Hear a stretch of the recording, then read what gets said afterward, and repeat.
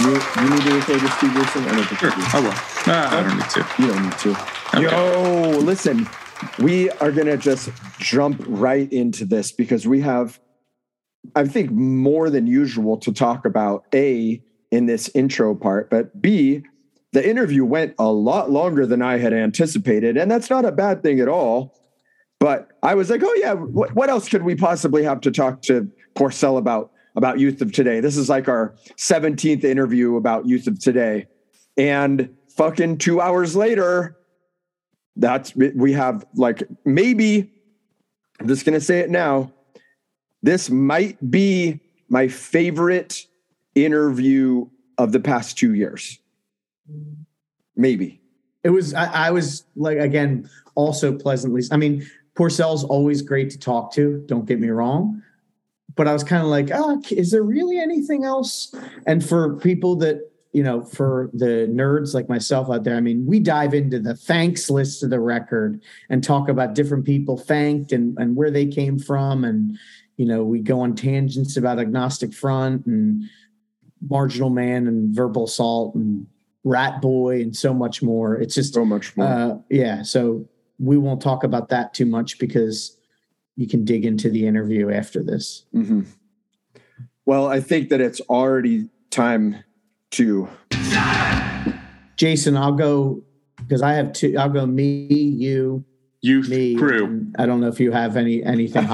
We have 3 sponsors today. Wow. So I wanted to make sure to talk about them. So first off, a bow to Siren Records, based out of lovely Doylestown, Pennsylvania, suburb of Philadelphia, about close to an hour outside the city. Record store's been around for over 30 years.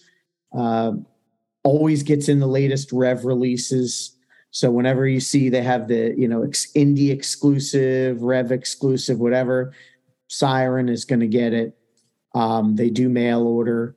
They have a website, sirenrecords.com, where you can be directed to their Discogs. Their Discogs has free shipping over $10. So really, almost any record you buy from their Discogs, you'll be able to get shipped for free.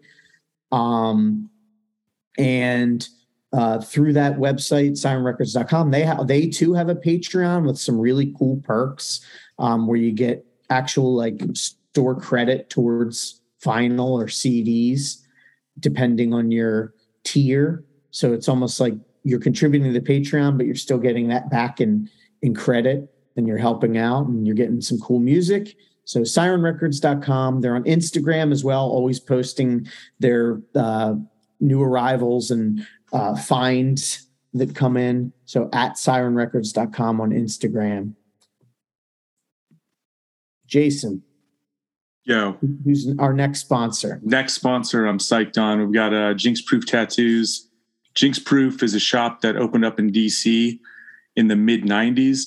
And what you have to understand about Jinx Proof is it was one of the first shops opened by people directly tied to hardcore. So Carl, that opened up the shop with Tim Corrin, I hope I said Corrin correctly, he used to roadie for Turning Point. He's on the back of the Turning Point 7-inch. Mike McTurnan worked the counter there, and so did Jeff from Better Than 1,000.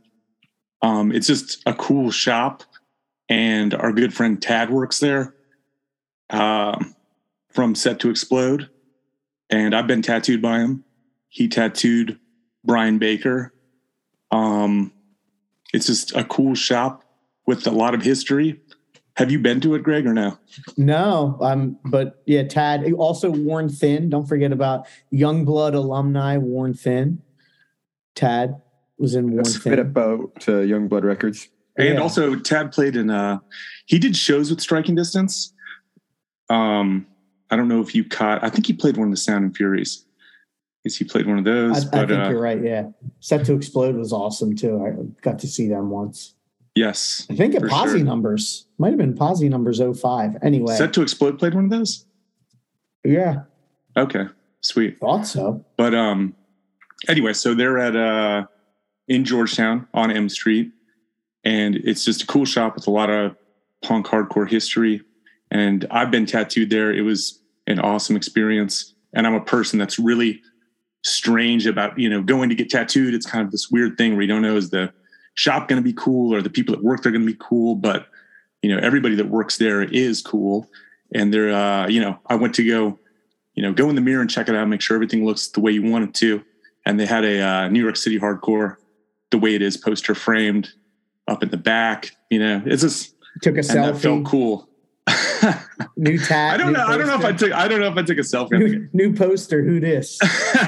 I mean, if I had tattoos, I would surely get tattooed there, but I have no tattoos. So, well, I was going to say, even if if you think, I want to go check out the shop, I don't want to get tattooed. They also have cool shirts that Tad made that have this kind of town and country summer 80s feel to it. Mike is always wearing Mike DC is always wearing always has Jinx Proof merch on too. Yeah. But, so check them out, jinxprooftattoos.com, at jinxproof tattoos, and then at Tad_DC. If you want to see some of Tad's work. All the artists that work there are great though. So yeah, bit of both. Gotta love a hardcore owned shop, and they're going to know what, they're great at what they do, and they're going to know what it is you want, what you're talking about. And it just makes it probably so much easier for getting tattooed when you have somebody who, has a frame of reference. It's the same thing with going into a studio with someone that actually knows what hardcore is supposed to sound like. It's a lot easier to, get what you want when somebody knows what's up. So that's a great comparison. Yeah. And finally, another sponsor that we have back into the fold, our friends at War Records. Lot of stuff going on with War. Berthold City LP, When Words Are Not Enough, which actually features Jason on guest vocals, is in its second press. So there's a second pressing. First pressing's gone. Bent Blue have a 12-inch Where Do Ripples Go? It's in 3 colors. There's a silkscreen B-side. The guitarist of Bent Blue plays in a band called Godhead with Javier. Never heard of it. So there's a little tie it up in a bow. Mm-hmm. And then Fixation from my lovely neck of the woods, Philadelphia. The Secrets We Keep LP. There's still 2 colors available.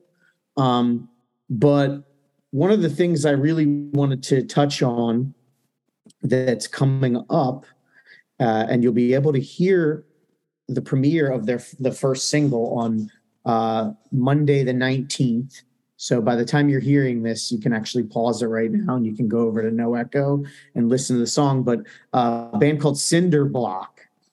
Cinder Block was a band that existed in the early 90s. They did, I believe, a demo from Buffalo. And you may say, okay, they had a demo from Buffalo. Why is this a big deal? Well, I'll tell you why it's a big deal. Because this features some people, names you may recognize. Scott Vogel. We all know Scott Vogel, Buried Alive, Terror, World Be Free, with Andrew from War Records, Despair, Slugfest. He does vocals along with Tim Redmond, who was in Snapcase, right? Yeah. And also Dennis Merrick from Earth Crisis drums. And I had the pleasure of hearing one of the songs on here. So what happened is they wrote these songs in the early 90s. They were never properly put to tape. And they went in recently and re-recorded them with a producer. And it's got a really cool vibe. It has that 90s feel. You hear the groove of something like Quicksand and the intensity of Inside Out, but you can still also hear melodies like Verbal Assault and stuff of the 90s like Earth Crisis and Snapcase. It's really cool, and it's awesome that War is going to kind of bring this to light, dust it off and clean it up nice and pop it up there. So check out noecho.net. Yeah, it's interesting that when Vogel lived out here on my coast, of course he had Terror, one of the most prolific hardcore bands of all time. And then World Be Free, as you said, with Andrew Klein and Rev alum Sam Sigler. And then he moved back to Buffalo. And what do you know? Buried Alive is more active again. And then we see this Cinderblock come to light. Yeah. And for me, you know, a connoisseur of 90s hardcore, especially mid to late 90s. And this is more early 90s. And the demo songs there's at least 2 songs on YouTube. It's a little hard to find. You have to type in like Cinderblock demo Vogel for these songs to come up. You have to put the Vogel in there because otherwise it's just a bunch of guys working with concrete, making walls. Cinderblock demo. So the songs that I've heard on there, you can hear like, you know, Buffalo kind of had a specific sound, I think, especially like the Snapcase 7-inch and like Slugfest and, you know, some of these other bands, No Way Out. I think there was a band, Against All Hope. Zero Tolerance. Yeah, ZT. And so it's got threads of that. But what I heard immediately was Earth Crisis drum sound and like some kind of fills, which then comes from Dennis Merrick, who was not the original Earth Crisis drummer, but is the one that, of course, we all know and love. And then it's interesting that Tim Redmond, who's known to us as a drummer, is one of the vocalists on this, which is in and of itself a very, very 90s hardcore phenomenon. Yeah. You don't see that too often, and I'm not always super fond of it, but if it works, it works. So again, like you said, really cool to see War bringing this stuff out and all of the other stuff. You mentioned also Enact. We got to throw some shine in there. Bit of bow to my dude Thomas from Enact. And yeah, it's just cool to see War being so active and really, you know, and putting out new bands, but then still doing, you know, something like this that's just a cool project, something that normally would have just sat on like it's a demo. Sure. I mean, I'm sure people hearing this spot right now have never, there's a lot of people who probably never heard of this, and now they're going to check it out. And you can get all the latest War releases on www.war-rec, REC, like for records.com. They always have cool colors, cool packaging, cool everything. Yep. I don't really have anything to shout today. I don't think that I do. So do you think there was? I have one more thing. What else you got? So I did want to say I saw today, I don't know how long it'll be up. You can cut this out if it comes off, but it looks like Godhead is selling some merch, some new designs, colorways and whatnot through contrabandgoods.com. Yeah. And correct? Also, so it's what, mid to late September right now? We're talking in our group chat today about going in the studio to do 2 brand new songs. We have music written for, I think, 7 or 8 songs. We're gonna shoot for a full length one of these days, and so we're moving forward. And like War Records, I have my own label, Contraband, and I got to say that seeing War Records put out a blend of new hardcore bands and classic stuff, it's very motivating for me. You know, we just put out a tape and have another one on the way by a vegan straight edge band from England called Apothecary, Apothecary X, heavy as fuck with a really good message. But then and Take It to Heart from Orange County, very, very good melodic hardcore. Invocation, new Krishna core from the Bay Area. But then I did the Raid demo. Right. That the first time, or it hasn't been on cassette since 1990 or some shit like that. So it's very motivating to see people around me doing really cool stuff. So anyway, yeah, let's fucking kick it. We'll continue t-shirt talk in the outro. So I think it's time to kick it. Can I kick it? Kick it. Kick it. Alive! Touching the line! Full gold deep inside!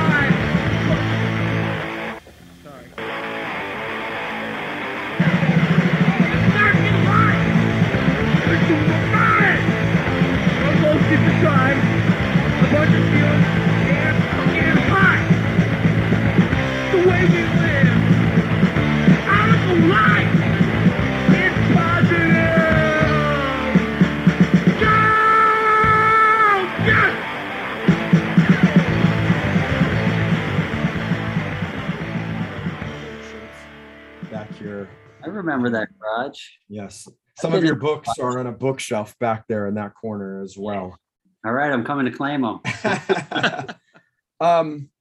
Well, I guess I blew that having my say, and I literally was thinking all week, I gotta ask Parmanenda about this. So if I think of it, It'll come to you. It'll come. Well, it'll come to can I me. bust my having my say? Yeah, do it. Yeah. Just Take it. because poor Sel, they didn't want me to ask because it's been covered before. But Is just this walk is us this through. a having my say, or this is not even a having my say? This is All right. main. This is main. Is this main channel? Okay, listen. We're not even gonna having my say it. We're just gonna kick it right now. That's Listen, Jason is under the impression that we have never covered No, the I'm history of Youth of Today I'm not under and the how the impression. band started. I want that refresher, and I want to just get a little deeper into what you wanted to do with Youth of Today, the change from Violent Children to Youth of Today, and maybe the discussions you had about starting what would be a revival straight edge band. Yeah, but Youth of Today, can't close my eyes. The band was not straight edge. It's well documented that there was a dude in the band that smoked cigars. That is true, and I do remember that from the conversation. But when Youth of Today started, did you say we're going to be a straight edge band? Yeah. We wanted to be the first band that had all straight edge members. And it just took a while for that to happen. The drummer, we begged him. We pleaded with him not to smoke cigars. Like, we tried to turn him straight edge, but he just wouldn't do it. And the cigars of all things. It's not like he's a secret sipper or smoking on the ganja a little bit. He Smoking drank- cigars. He drank beer too. Oh, okay. You know what they say? Not like super often. You know what they say? Half a beer once a year, you're in the clear. Right? That's in the straight edge bylaws, I heard. Right, Jason? You know, but from I've never heard that before in my life.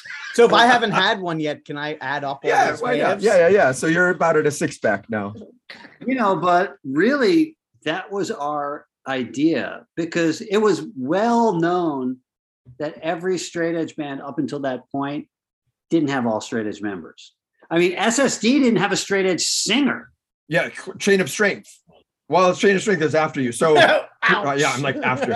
But okay, so who were the bands? Who were the straight edge, quote unquote, straight edge bands before Youth of Today? SSD, Teen Idols, Minor Threat, Uh-huh. SSD, even Uniform Choice didn't have all straight Minor edge. Threat, not a straight edge band. Period. I will argue anybody that saying Minor Threat is a straight edge band is like saying Cro-Mags is a Krishnacore band. It's just not. They when they redid Out of Step on the record, because on the single it said "Don't drink, don't smoke," but on Out of Step it says "I don't drink, I don't smoke." They literally made Ian do that because the rest of the band wasn't straight edge. So they wanted to reiterate that it was Ian that was putting it out, and it was kind of like this personal thing. Yeah, him and Jeff Nelson butt heads a lot about it. Yeah. Yeah. So up until that point, there hadn't been a band that was completely straight edge.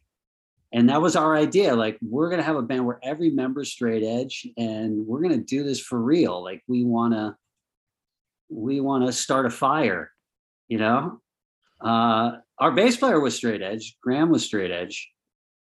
But yeah, the drummer wasn't straight edge. But it was impossible to find a straight edge drummer. Just like There wasn't any hardcore kids. in Connecticut, in suburban Connecticut. There was no hardcore kids anywhere. Mm-hmm.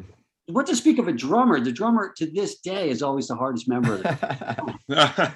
That's why you have one drummer that's shared amongst many bands. But when you got the idea for we're going to do the straight edge band, did you say we're going to be influenced by Antidote? We're going to be influenced by, I don't know. I just want to hear more about that aspect of starting things, if you can remember that far back. Our idea was to have the music of Negative Approach and like all that, not really Antidote. I mean, I loved Antidote, but they were pretty metal. But like music of Negative Approach, more on like the harder side. But have straight edge lyrics that were more on the positive side, like 7 Seconds. Because 7 Seconds were a great band, but their music was kind of light. And we wanted music that was like heavy and like hardcore and thrashy with mosh parts and stuff like that.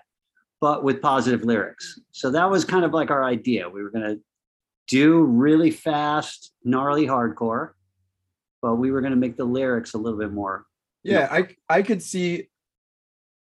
I don't want to say parallels, but similarities between, say, Ready to Fight and Youth Crew, right? Yeah. You have that caveman part, Yeah.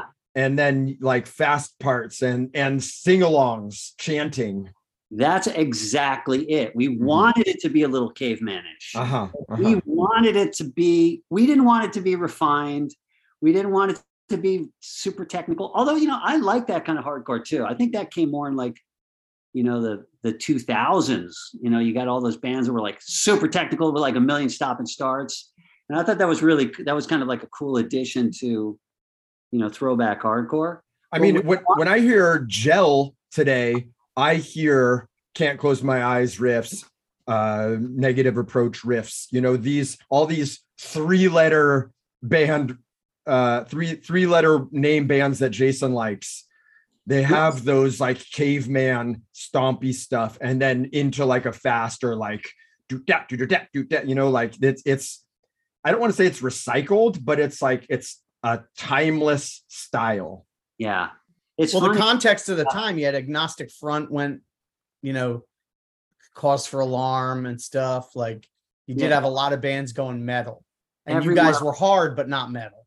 Every one of our favorite bands was going metal or rock or, you know, something. So this is 85.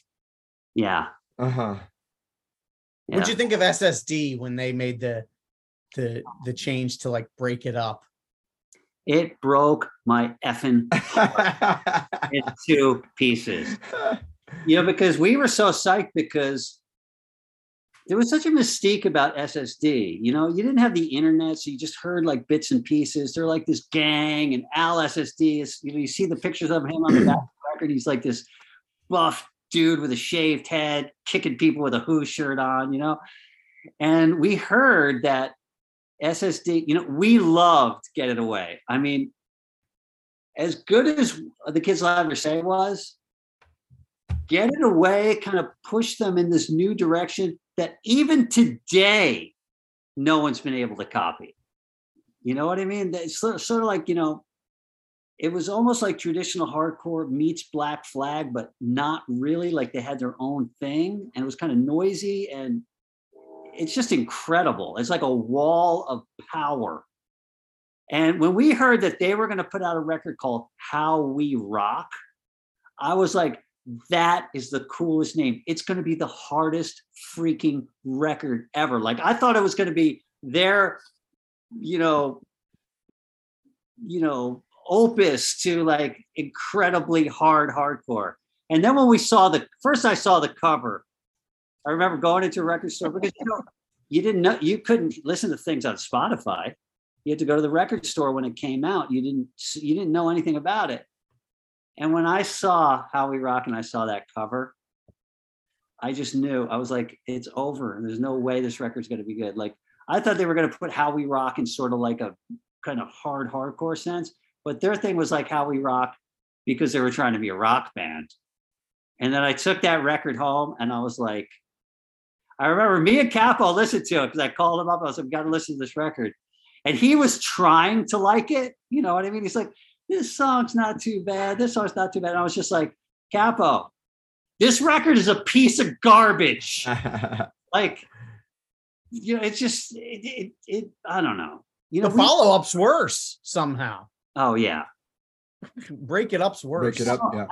I can kind of, you know, as like I'm a musician now, I can see bands want to progress, bands want to do stuff, but I always, you know, coming from a punk background where, you know, when I was growing up and listening to punk, it was like, you know, Ramones, Sex Pistols, X-Ray Specs, Stiff Little Fingers, you know, the Adverts, you know, the Plasmatics, the Exploited, Cockney Rejects, you know, they were all part of that stuff that I was listening to in like even the late 70s, early 80s.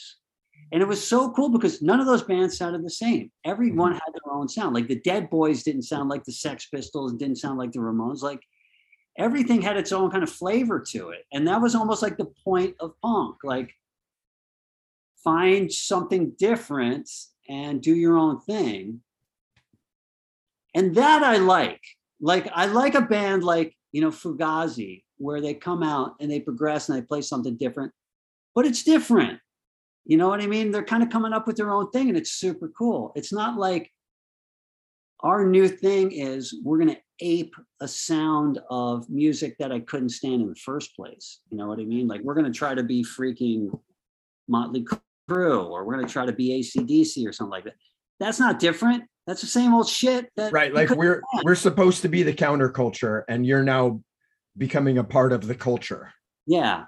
And you're never going to do that music as good as Angus Young can do it. Like, why even try? Do your own thing. You guys had something really cool. Like, if you were going to move it into a different direction, they should have moved into their strengths and done something like really kind of weird and, you know, even more, maybe pushed it more towards like the noisy kind of thing. And that would have been interesting to me. Like Black Flag. That's what I think. Like if they would have done something like My War, where they have maybe the slower but still more powerful stuff. Yeah. That would have been cooler than a song like Break It Up. To me, it was like such a huge step backwards. I'm sure it was like the music that none of us could stand when we were 15. And now you're going to play that music? Like, why? Why? It's punk. Try to get your own voice. Try to do something, you know, novel or interesting, or make it your own, you know. And it's funny that youth of today kind of gets pigeonholed like that. Oh, you guys were just trying to play freaking standard paint by the numbers hardcore. But they don't understand that there was no hardcore. You know, we were trying to kind of like bring something back. And it's not like youth of today sounded like Negative Approach, or we sounded like, you know, Uniform Choice, or we sounded like Minor Threat. We had this thing where we were going to do our own thing. And I think we kind of achieved it. Yeah, I don't think it's really, I was watering the lawn today and I was thinking about how it's a really lazy criticism to say that a band is derivative, you know, but youth of today, it's not really derivative of anything at any point of the band's musical career.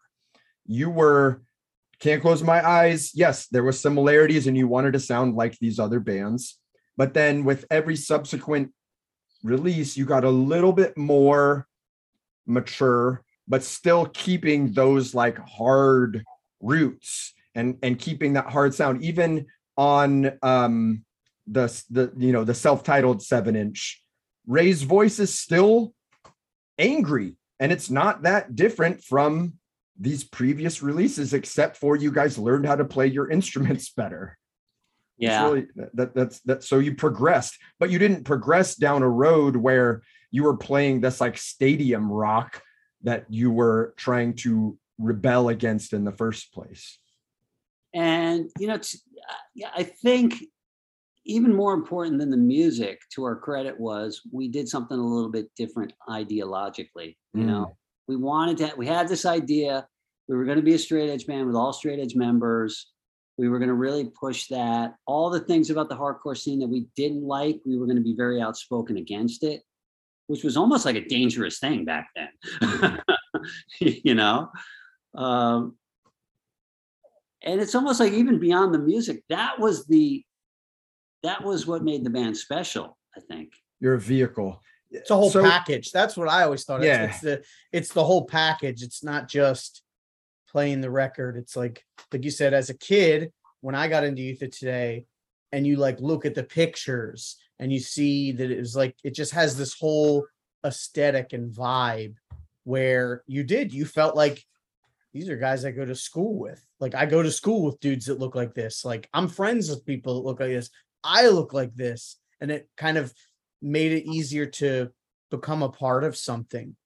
I wanted to ask, what was your first time hearing Capo's voice? He sang for this band Reflex from Pain. and they played a couple of. They never. I don't think they ever recorded anything with him, but I did see him at the Anthrax. And have you guys ever heard that 7-inch Reflex from Pain 7-inch? I've got Yeah, like a weird it's bootleg tape of it. Yeah, Yeah, it's the on 76% uncertain Yeah, it's on guys, cassette. right? No, I don't. No. I don't think not on that record. It's none of the 76%. Okay. Later on, they got the drummer for 76% uncertain, That's what I'm thinking. but he didn't play on that 7-inch. That 7-inch was freaking incredible. I thought. I mean, I'd have to listen to it again, but when I was like 15, I thought, wow, that Reflex. Yeah, the Knaps are on it. Bill and Todd Knapp. Gotcha. I don't think they played on the actual 7-inch though. Yeah, they're both black and white. They weren't brothers. Oh, really? They No. just happen to have the last name Knapp, both of them. Yeah, Jeez. That's funny. yeah. Yeah, neither of them played. So you well, kind of Bill knew did, anyway. You knew what you were getting into. Like you knew, like this guy's got a cool voice, a cool Well, presence. Well, I only saw them. I think they might have only played once at the Anthrax, and Ray came out and he sang those songs, and he made them so much better. Like it was sort of like his old little Ray Today thing, and he was so good as a frontman. Like he used to do this thing where he would skank on his knees. What? He would kind of like mosh on his knees. It was like really freaking cool. I can't describe it, but he used to do it all the time. And so he would sing the song, and then when the mosh part came, he would go in the pit and he would mosh with everybody else. He'd be like doing the knee mosh and like skanking and everything. And I was like, this is so cool. The singer's actually moshing with everybody else. Like, you didn't really see that too much. So the charisma was there from the Yeah. beginning. When I Because saw, that's the thing. He has that charisma where people are just like, you see why so many people latched onto Youth of Today and then later Shelter, because like he's got that it factor basically where you're like, I want what he's having, like it's funny that, when I heard that they kicked him out of the band, I couldn't believe it. Like I was thinking, he made the band so much better. Why would they ever kick him out of the band? It was the dumbest mistake they ever made. But worked out for me. But yeah, he was good. Like I after seeing him sing for Reflex from Pain, I knew like this band with him singing is going to be good. But his voice wasn't like growlish like it is on Can't Close My Eyes, and like, even Can't Close My Eyes to Break Down the Walls. Can't Close My Eyes to me seems like a little bit punker. Yeah. Just overall, the presentation of it, the feel of it, Yeah. the for vocals. Sure. I don't think he truly kind of, caught his stride until Break Down the Walls. For sure. Yeah. Listen, do you still have faith in the human race? Without a doubt. Good. Is it so? That then ties me to my next question, because positive outlook, right? Did you have a positive outlook then? And does that positive outlook, like, how do you maintain that? And not to get all like PMA, Tony Robbins-y or anything, but like, I'm sure there's people out there who are interested in knowing how someone has maintained this outlook on life for so long. Like, what's your secret? You know what it is? It's not that you just bury your head in the sand and you think, oh, everything's freaking positive. And like, bad things are happening all around you. And you're just trying to like paint a smile on your face. It's, positive outlook never was really about that. Positive outlook is more of like, just having a life of gratitude for the things that you've been given, gratitude for, whenever I do interviews, especially about like Youth of Today and stuff, I always try to like glorify 7 Seconds, glorify Minor Threat. I got so much, if you like things from Youth of Today, we got so much from them. And, I think that's the way you keep a positive outlook. Like if you have, just gratitude in your life, if you have, good intentions, you have a purpose, driven lifestyle. I think, even though the world around you may shift, if you have a good kind of like core centered life, then that doesn't shift. You know what I mean? So things may shift around you, but you know, you're still the same person. You're coming at the world from, you know, from this place of integrity. And I think that's how you can kind of maintain, you know, a positive outlook. Actually, it's not. How did you have those ideas at such a young age, though, especially coming from listening to punk, where it's not talking about that stuff? It like all those bands that you just mentioned before, either they're not talking about anything, or they're talking about maybe more of a bleak outlook. I don't know how we stumbled on this at such an early age, but even when me and Capo were like, you know, 16, 17 years old, we kind of understood, even like a Tony Robbins-esque kind of mindset, that you make your life.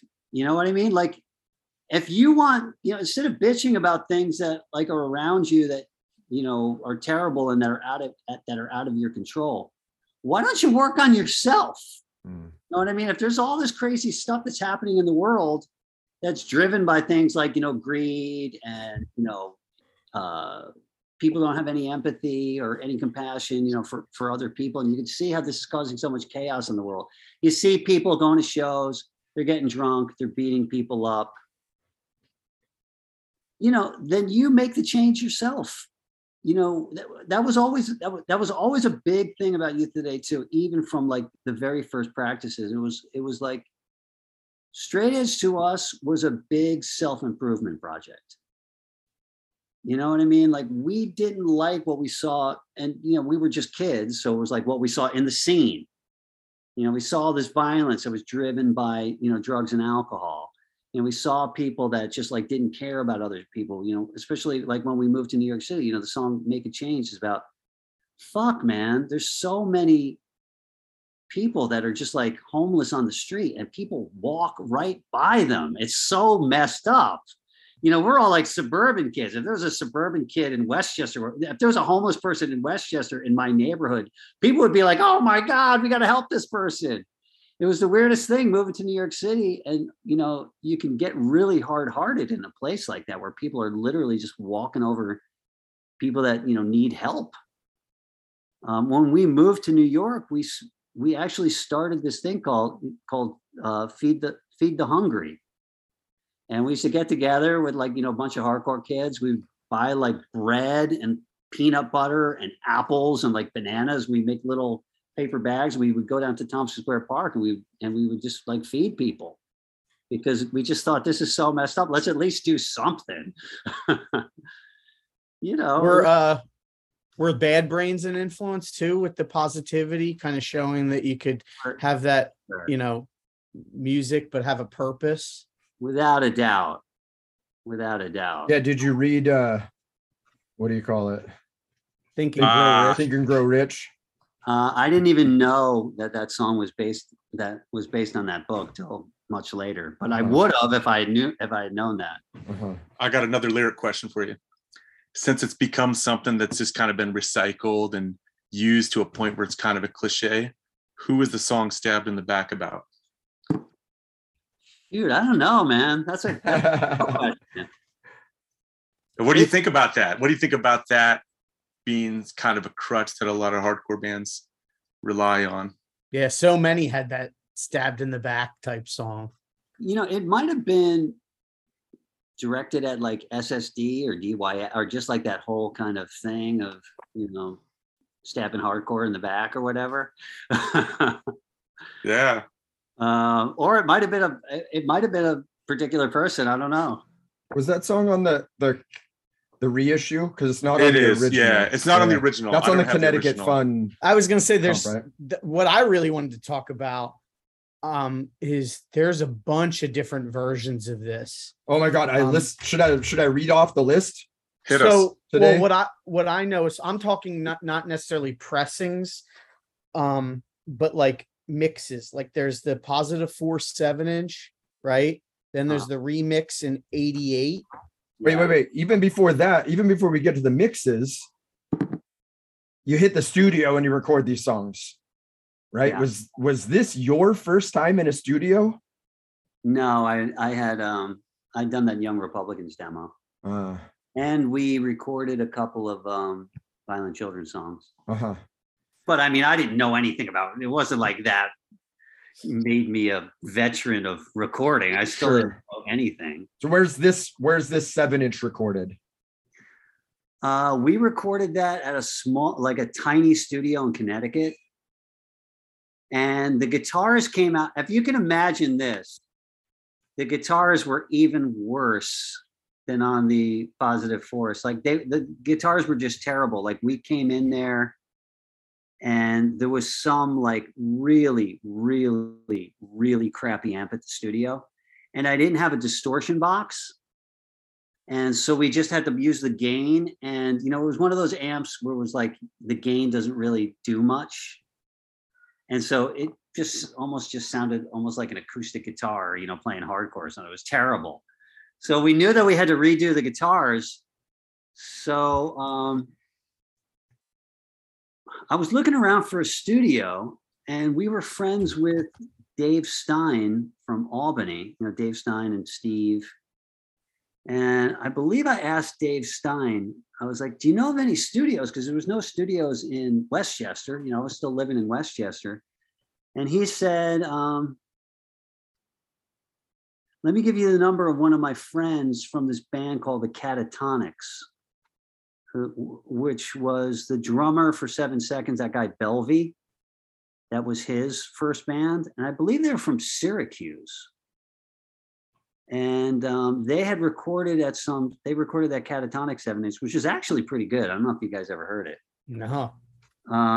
They recorded it at some place in upstate New York. So I talked to that guitar player.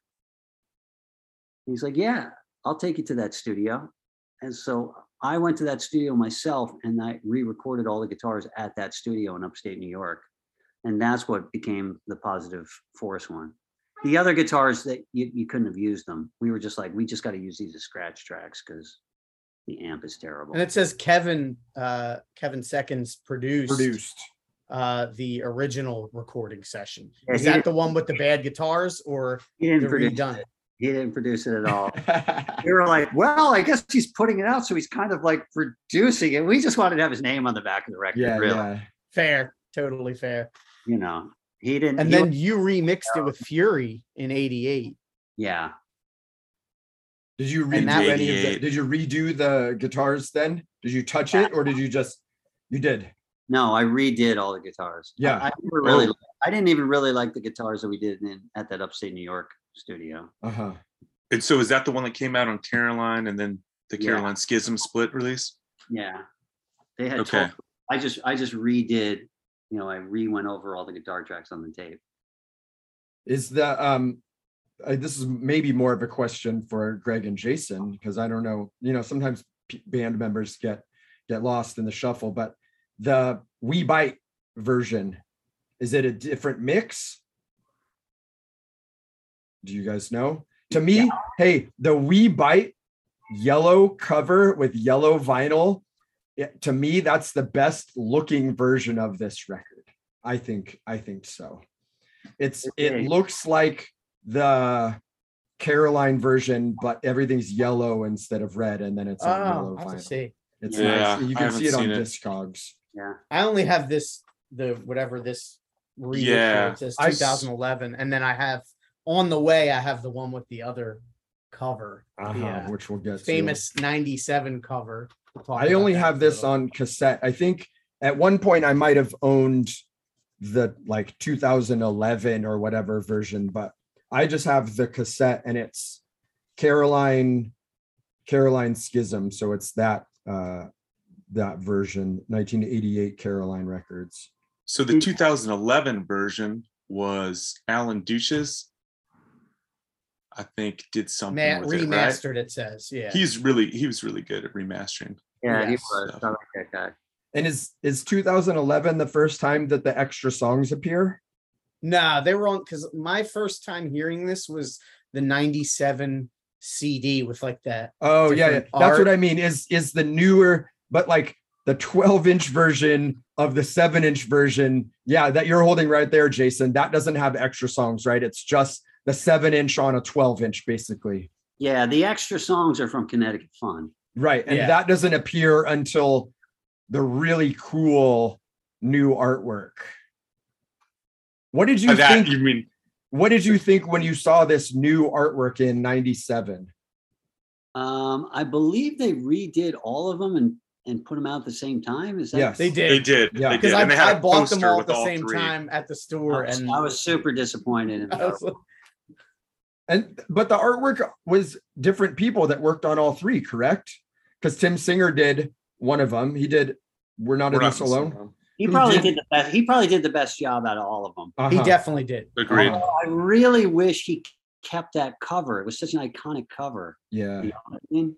If he just kept that picture for the cover and redid everything else, I think it would have been really cool. I wish they had him. I wish he redid everything but kept the covers. Although, I was never a big fan of the Can't Close My Eyes cover. Did you guys ever see the original sticker that came with Can't Close My Eyes? No, I don't think so. unless I it's don't very think so. high contrast, black and white. It was even before we made this. We made the sticker even before Can't Close My Eyes came out. It was our first sticker, and it was really cool. We took that picture. That picture was from the Anthrax at the second show, and we ran it. Old school style. We ran it through a Xerox machine like 20 times. That was the only way you could get something high contrast, and it was really, really. It came out really cool. I feel like that's kind of the similar look of the Positive Force 7-inch, right? It's like No. pixelated almost. No, it was almost like it was Xerox so many times that it was almost like a silhouette. Didn't think have I any have seen detail anymore. Yeah, it looked really, really, really freaking cool. Like I remember I did it and then I did it at the copy place. And then I gave it to the copy place to make stickers. And I remember it was like $50 or something. I was like, fuck, man. So much money. And I was thinking like, God, I gotta pay my whole paycheck for these stickers. And then we got the stickers back and they were so cool. They were like really, really good quality, like vinyl stickers. And just the way that it was like super, super high contrast oh man, I wish I had one. I'm seeing if I can find I bet it's at only, the only hardcore sticker Instagram. I'm sure has that in there somewhere. Probably. I met that guy in Europe. He's super cool. Yeah. Yeah, you said it came with the original Positive Force. I think I've seen it. It's really high contrast, black and white, Really to the super point where black. it's almost like it almost looks like mysterious. like that's it. There it is, dude. It does look good. And that was much better. And the X jumps out on Ray's fist way more So too. we gave the original picture to Kevin, and I said, "Hey, Kevin, just run this through a copy machine like 20 times and make it super high contrast." But for some reason, when he did it, it came out with like the Lizard Man cover. What's the Lizard Man? Remember when that came out, I was super disappointed. Like I wanted it to look like the sticker. And it actually looked like Alien Ray instead of the sticker. I see what you mean. Yeah. So- like the sticker was super cool and super bold, with like, I don't know, it just looked way better. It looks bolder for sure. Any German listeners, you can get a copy of Can't Close My Eyes, Near Mint Media and Sleeve on Discogs right now, free shipping for 3,000 euros. Jump on it. So, who is this person with the eyes looking over? That's Paul from a band called Geek Attack. And he played bass, and their guitar player was Danny Durella from Underdog. Oh, nice. Oh, nice. I think he played in what other band did he play in? I think he played in a band with Carl Mosch too. Okay. Maybe. In the layout for the 2011 one, they did a good job of kind of documenting all the people that worked on the graphics beforehand. And and actually the sticker is on the inside. Oh yeah, it is on there. Oh, cool. Oh, Yeah, good. That's much better. Like if it was just like a really stark, high contrasty black and white thing like that, it would have been way better. So in true. Oh, Jason, did you? Sorry. I wanted to ask. It says here that the original Can't Close My Eyes graphic artwork and production by Tony Capo. So who is that in relation to Ray? I think he was the guy that might have ran it through the copy machine 20 times. Is it Ray's brother, Tony Capo? Tony Capo. That's funny. He screen printed our first Youth of the Day Fish shirts. He made like 20 of them. You still have one? No, I wish I did.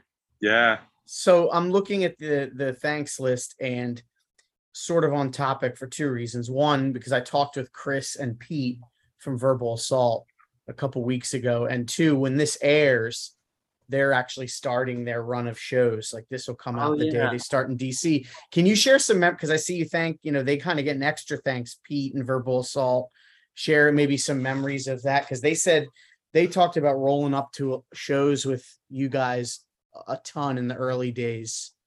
Yeah, we love those guys. We really didn't hang out too much with the rest of the Verbal Assault guys, but we hung out a lot with Pete. Like we loved Pete. He was part of our posse.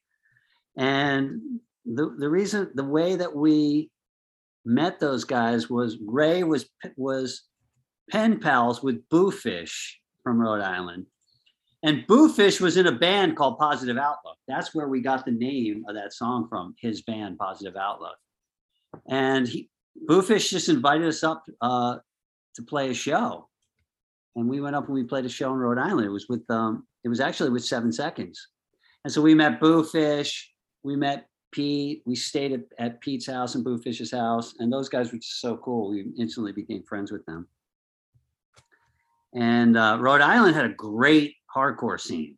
Oh my God, it was so cool. Like, you never think like Rhode Island of all places is going to have, you could play a show and you'd have like 200-300 kids going crazy, but they had a really good scene. Yeah, and I see you thank the Gormans too. I'm guessing they're the guys that played on and off in Verbal Assault and later Belly. Yeah, they were in Belly. I remember when I saw them on the cover of Rolling Stone, I was like, the Gormans have made it. Did you ever see that? Belly were on the cover of Rolling Stone. So crazy. Yeah. So, and I also noticed they were nuts too. Those Rhode Island kids were freaking nuts. They had this thing called a winger, and it was like a giant slingshot that two people would hold. Like instead of having, like if you have a slingshot when you're a kid, it's like a stick with two things like this with like a rubber band in it, and like you sling like this. But a winger is like a giant piece of rubber with like a big thing that you can put stuff in. And then instead of having a stick like this, you'd have two people hold it. And then one guy would like put something in this gigantic freaking rubber band. And you could literally launch things like city blocks. And so we used to get together with those guys. We'd get together and we would go on like rooftops with like a bunch of water balloons. And we would just take this winger and we would like launch these water balloons like into the next freaking neighborhood, and they would like hit cars and hit people, and we would just be laughing our asses off. They were nuts. They were kind of like the sloth crew of the East Coast, those Rhode Island kids. And then Pete's a great guitar player too, so it's kind of had to be, both you guys maybe trading riff secrets or something. I don't know. Not really. We were kind of like ideologically at odds. Like he was real emo, and he was really against like any sort of kind of like what we would call now like toxic masculinity in the hardcore scene. Like he just wasn't into like any sort of like tough guy thing, or almost to a fault. Like I remember one day, I remember when Capo, we wrote the intro to Take a Stand. Did I tell this story before? And I'm glad to hear it again. And you should just start like I think there's a version of Take a Stand where it doesn't have an intro to it. I think on the Connecticut Fun or something, right? Yeah, Connecticut Fun, it didn't have an intro. We wrote the intro later.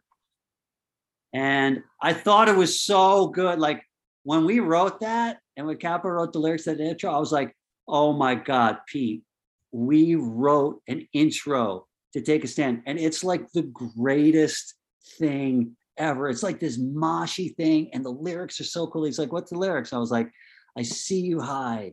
Do you have pride? Afraid to share what's inside, but walk right. I started telling the lyrics, and he wasn't into it at all. He's like, how can you say that to people? It's so kind of, I don't know, in your face. It's like, why do you want to do that? And I was like, you just don't understand what we're trying. Oh man, I like it so much better with that intro. That Yeah. intro, I can't like the first time I heard it without, I was like, what the heck's He going was- on? he I was see almost- also He was almost offended by the Take a Stand intro.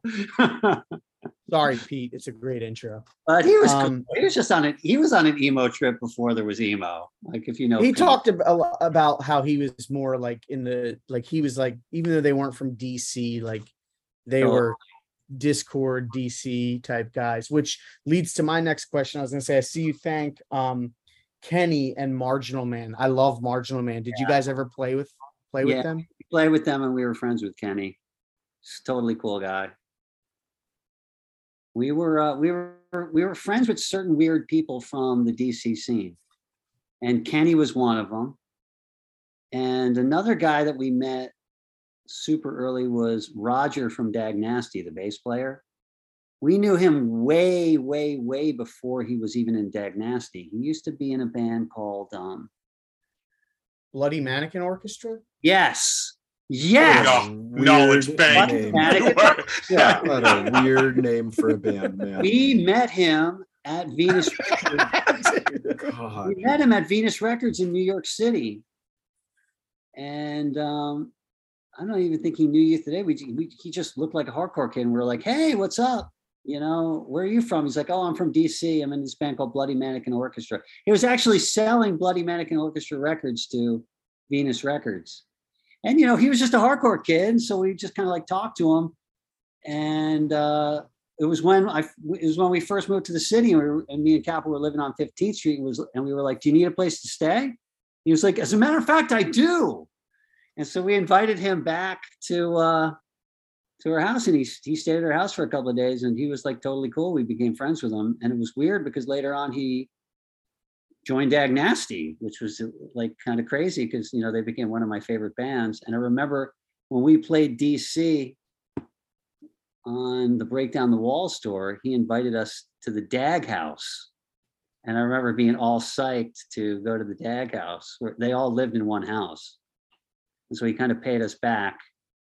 And that's when we kind of hung out with Brian Baker and stuff. So that was I still think the Schism interview, by the way, with Brian Baker it makes me laugh every time. It's just so Al Brown did that one. That was one of the few interviews that I didn't do. it's so funny. And like him, like basically like schooling Brian Baker about Palehead existing Yeah. was like just funny. And yeah, I mean, I love Dag Nasty. That's why I even knew that. Only a fool wouldn't love Dag Nasty. I mean, Mhm. Hi guys, I'm right actually here. going at- I'm right here. You can talk. Don't add me. I forgot. Instead of stabbing me in the back, just say it to me. When that record first came out, I really didn't like it that much. I thought it was, you know, because back then I was like so deep into like hard moshcore, Mm. and it Maybe wasn't. that's like, my problem. Yeah, yeah, maybe. there's Yeah. nothing hard about that record at all. But what's funny is if you look at if you listen to the link stuff on Spotify, it'll always show up with bands that we all collectively like together. Mm. Far Side. And I think that record came out just about the same time as the Uniform Choice record, if I'm not mistaken. yeah. And so we were so into that Uniform Choice record. So I think it kind of eclipsed the Dag Nasty record. But after listening to it for like 6 months, it really grew on me and became like one of my favorite records. A lot of my favorite records were like that. I didn't like them when they first came out. Even the Clash London Calling, which is one of my favorite records of all time. When it first came out and I heard it, I was like, this doesn't sound like the Clash. Mm. And, slowly after like listening to it and really kind of wrapping my head around it, it might be my most favorite record of all time. Mm. So, And that's a testament to like not being in the digital age where like you would kind of give stuff more of a chance than just being like, oh, I'm on Spotify, I heard 30 seconds of this sucks, I'm never gonna play this again. Like if you bought the record, chance you'd be like, well, maybe I'll, if the mood strikes. And that's how you discovered a lot of cool stuff that maybe sat on the shelf for a while. yeah, especially if you made that $10 investment back then, to buy a record. Yeah. Yeah. You had to at least try to like it.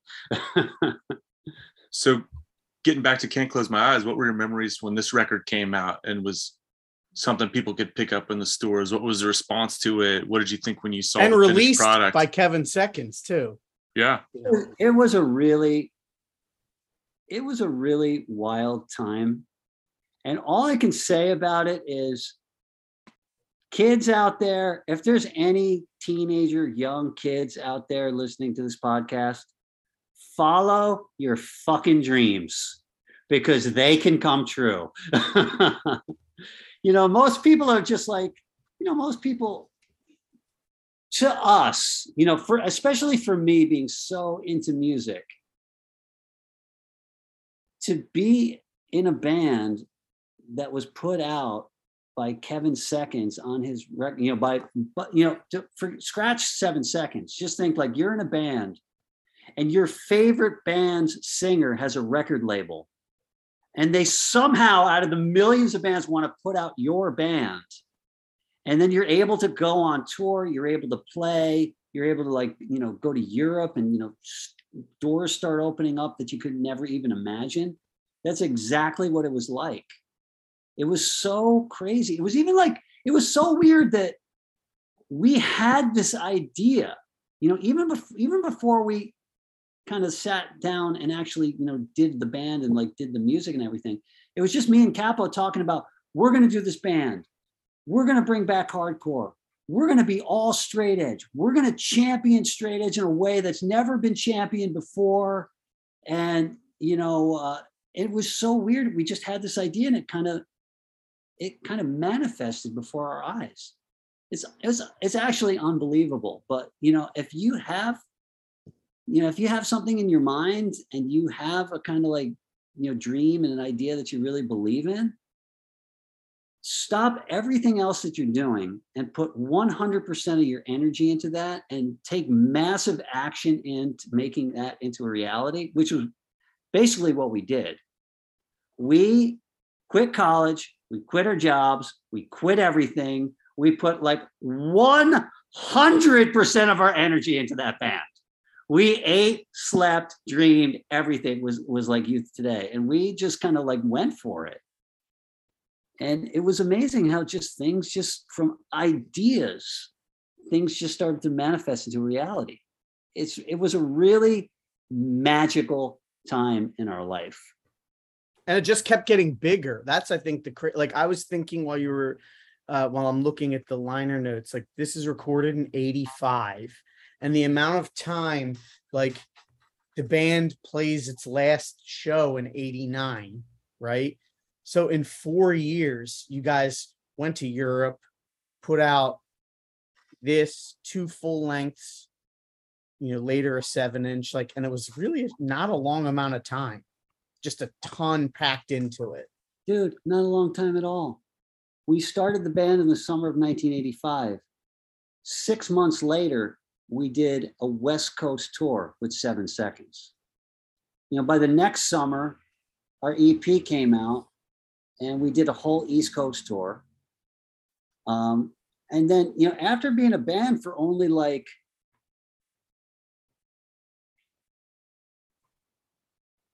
even on that Can't Close My Eyes tour, it was you understood something's happening here. You know what I mean? There's some kind of shift in the scene that's moving in our direction. I just think the new breed of kids, they didn't want to hear How We Rock. You know what I mean? They didn't want to hear Cause for Alarm. They didn't want to hear a bunch of speed metal. They wanted to hear freaking hardcore and Mosh at Stage Dive. And they actually wanted something with a little bit more substance than just some negative band that's just complaining about school and shit like that. And I think Youth Today kind of just filled that void where it was just almost just the energy of the scene at the time just kind of moved in our direction. Yeah. And it was the right place at the right time, but also the right band and the right songs. Because you can be in the right place at the right time, but if you don't have the songs or the live performance or the charisma, then it doesn't matter. and it was just it was the perfect storm. Yeah. And I will say this too. We put an incredible amount of work into that band. You know what I mean? We literally just dedicated our lives to that band. We practiced all the time. We were writing songs. We were constantly thinking about how we can push this band forward, what direction we wanted to go to. We'd have band meetings all the time. I made a Youth Today Straight Edge Fist stencil, and me and Al, that said Youth Today on it. And me and Al Brown went out like every single night, risking arrests for like hours and hours and hours. We got to even when we played a show, Al Brown would design the flyer. We would go to his school and we would illegally, crank off like 300 flyers. And then we would just go out. We would like stay out all night. We paste them like everywhere. Like you couldn't walk down the street in the Lower East Side without seeing a Youth Today flyer for our show. It's just like, we worked so hard at that band, put so much time and energy into the band. Like, it's almost like people don't do that anymore. Mm-hmm. Like I think it was just kind of a different time in life where you weren't so distracted by the internet and your phone and, whatever, it was a time that, especially in at the time, like in New York City, you could get a shit apartment for like super cheap rent, and you didn't even have to work full time to pay your rent, and you really could dedicate a lot. That's basically why we lived in Lower East Side. I wish we lived in the Upper West Side. It would have been a lot safer, but it was because of the band. Like, we want to not spend a lot of money on rent, and we want to spend the least possible amount of time we could spend working. And we want to dedicate all our time to the band. And even when we weren't doing the band, we were like doing record labels, and we were doing fanzines, and we were, we didn't waste a lot of time. And that was another secret of success of the band. We were freaking driven people. And, I think,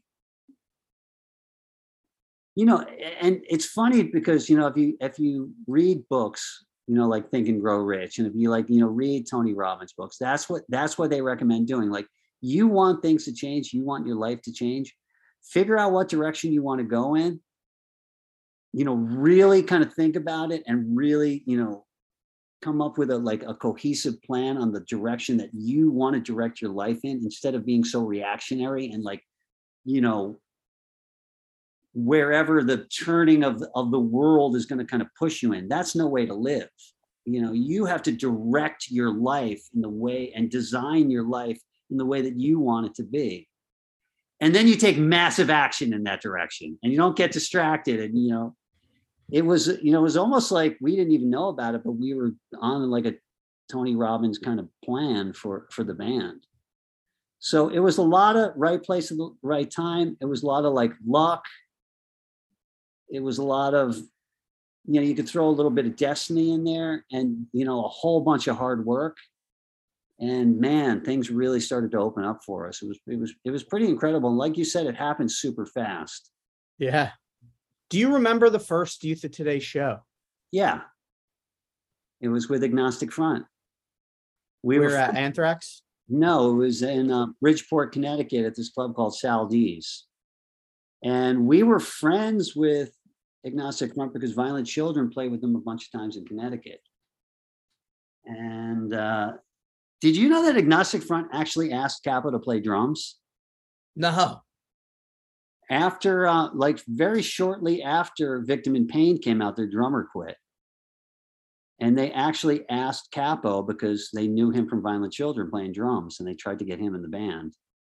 And it was right when we started Youth of Today, and he was like, "Nah, man, I think I'm just going to really try. I'm really into this new band that I'm doing." But he could have played an Agnostic Front. It's wild. But yeah, that wouldn't have gone well, because I don't. Yeah, we wouldn't be having this conversation. Yeah, yeah, and we wouldn't be having this conversation then, because he probably would have just, devoted time to that or whatever. Can you imagine Cappo playing double bass on some of those subsequent Cause for agnostic alarm. front. Yeah. No. The Eliminator, Capo playing on the Eliminator, you know.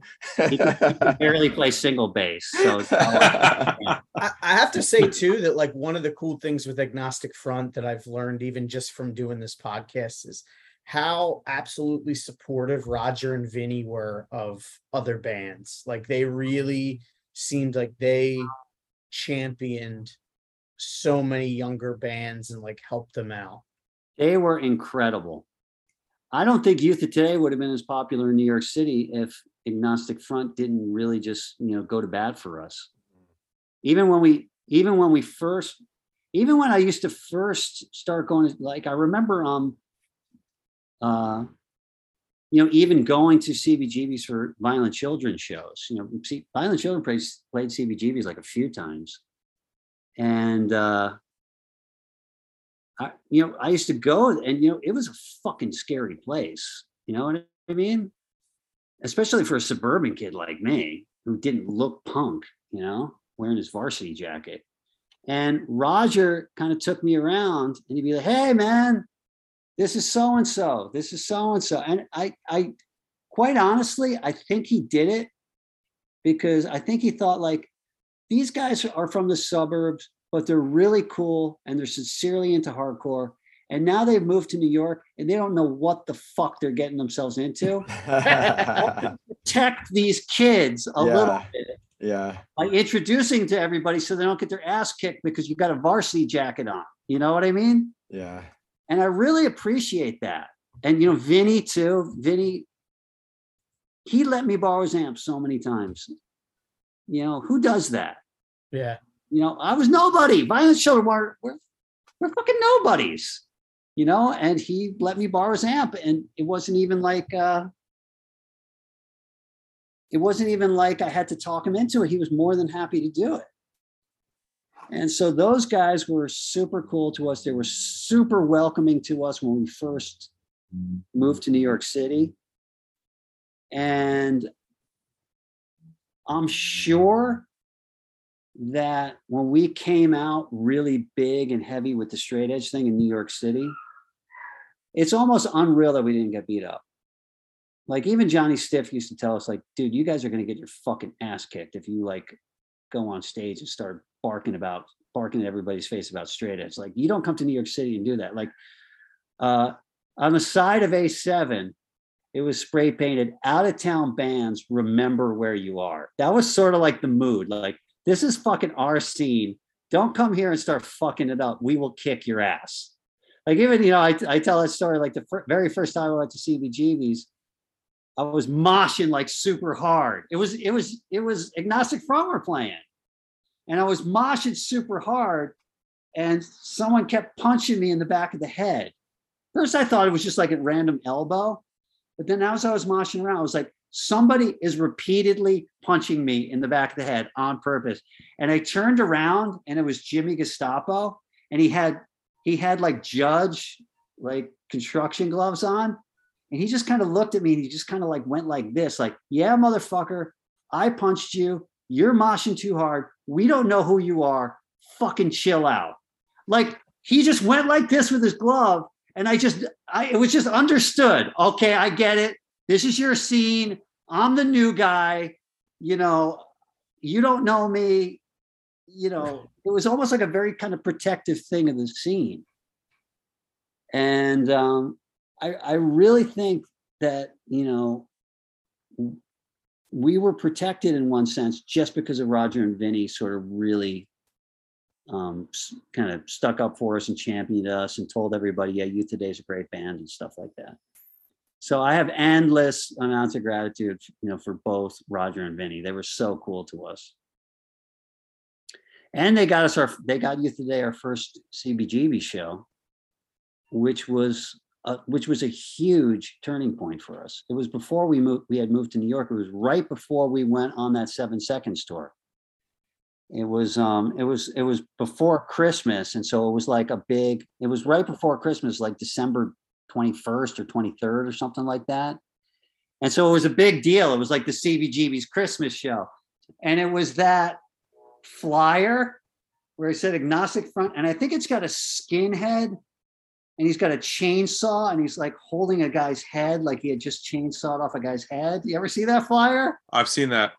I'm trying to find it. Agnostic Front, some other band, and Youth of Today, and that was a huge turning point for us because it was such a big show. And, you know, we played and we got such a great reaction. And Roger even said stuff on stage like, hey, man, give it up for Youth Today. They were fucking awesome. And I think that was a time that we really kind of got accepted in the New York scene, was that show. So, yeah, a lot of gratitude. They got us our first show. They got us our first CBGB show. They probably saved us from getting our ass kicked many, many, many times.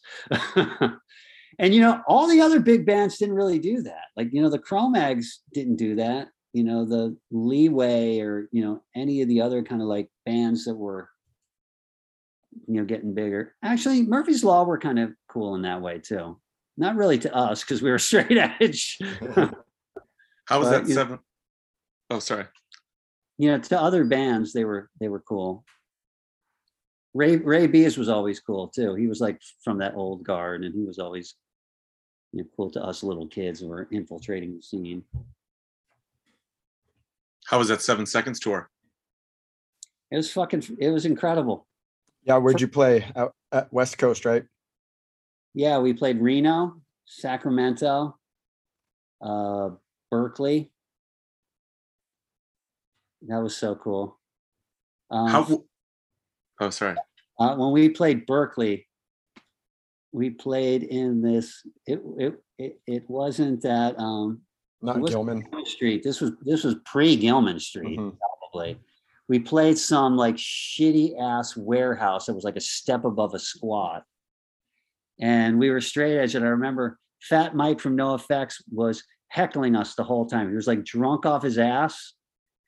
And in between every single song, he was saying like, "Oh, fuck you, you fucking straight edge fucking Nazis, fuck off!" Like, you just knew it. Like, who's this fucking kid in the front row? Like, as soon as the song stops, he's just gonna like mouth off. Sounds about right. And it turned out to be Fat Mike. But yeah, that was a great tour, and it was amazing how much hype we got from that tour. And you know, just the fact that it was at a time where like the Cro-Mags and Agnostic Front were hitting really hard in the scene. You know, like Victim in Pain was out. You know, I think Age of Coral must have been out, and there was a lot of attention on like New York hardcore, and so we really got a lot of benefit from that attention that was on New York at the time. And people were like, "Oh fuck, a hardcore band from New York," you know? Right. So it was cool. As a matter of fact, even the very first time we played Fenders on that tour. And the bouncers were from the LA Death Squad. It's like so stupid. You're gonna hire a gang to be the fucking bouncers? Oh yeah. That's not a recipe for fucking disaster. Yeah. And so we were hanging out with Dan O'Mahony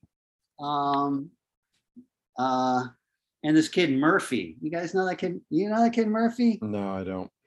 He was part of that whole kind of like sloth crew scene in the early days, but he kind of dropped off a little quick. But he was like a little Mexican kid, like a tiny, skinny little Mexican kid, hung out with Dan O'Mahony. Super cool hardcore kid. We loved him from like the first second we met him. And so we were hanging out for a few days, and we had made friends with like Ryan Justice League, Dan O'Mahony, that kid Murph, John Roa, we had met. We became friends with all those guys. And so we had met them before we played that Fender show.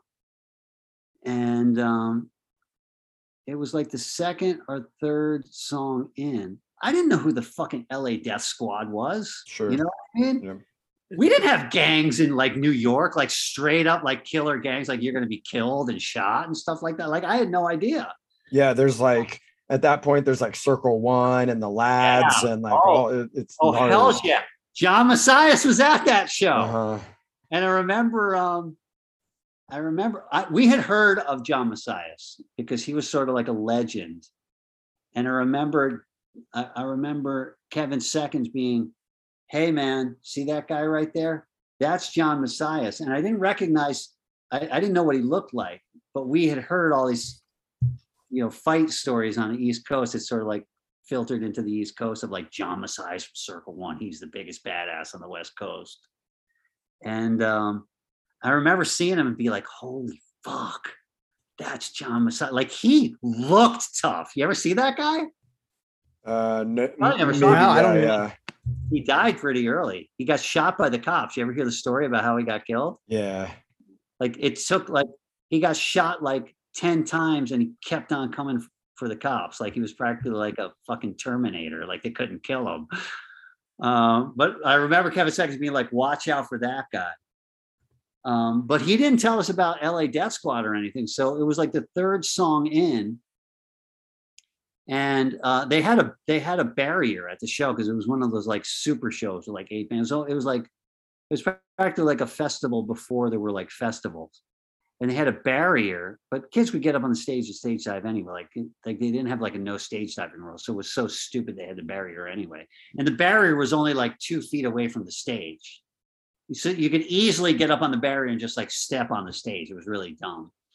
And the bouncers weren't even in like the area between the stage and the barrier like they normally would be. They were on the stage, like kneeling down on the stage. And so Murphy got on the stage to do a stage dive because he was friends with us. And this big Mexican guy grabbed him and he picked him up and he purposely threw him right into the metal barrier. He didn't try to throw him over. He purposely, to hurt Murphy, like just took him and he threw him like right into the barrier. He kind of like bounced off the barrier, like into that no man's land between the barrier and the stage. And Murphy kind of like grabbed his arm and he sort of like ran off, like, back into the, they didn't throw him out or anything, but he like kind of grabbed his arm or something, just ran back into the crowd. And I was thinking, who's this fucking dick bouncer that just hurt my friend?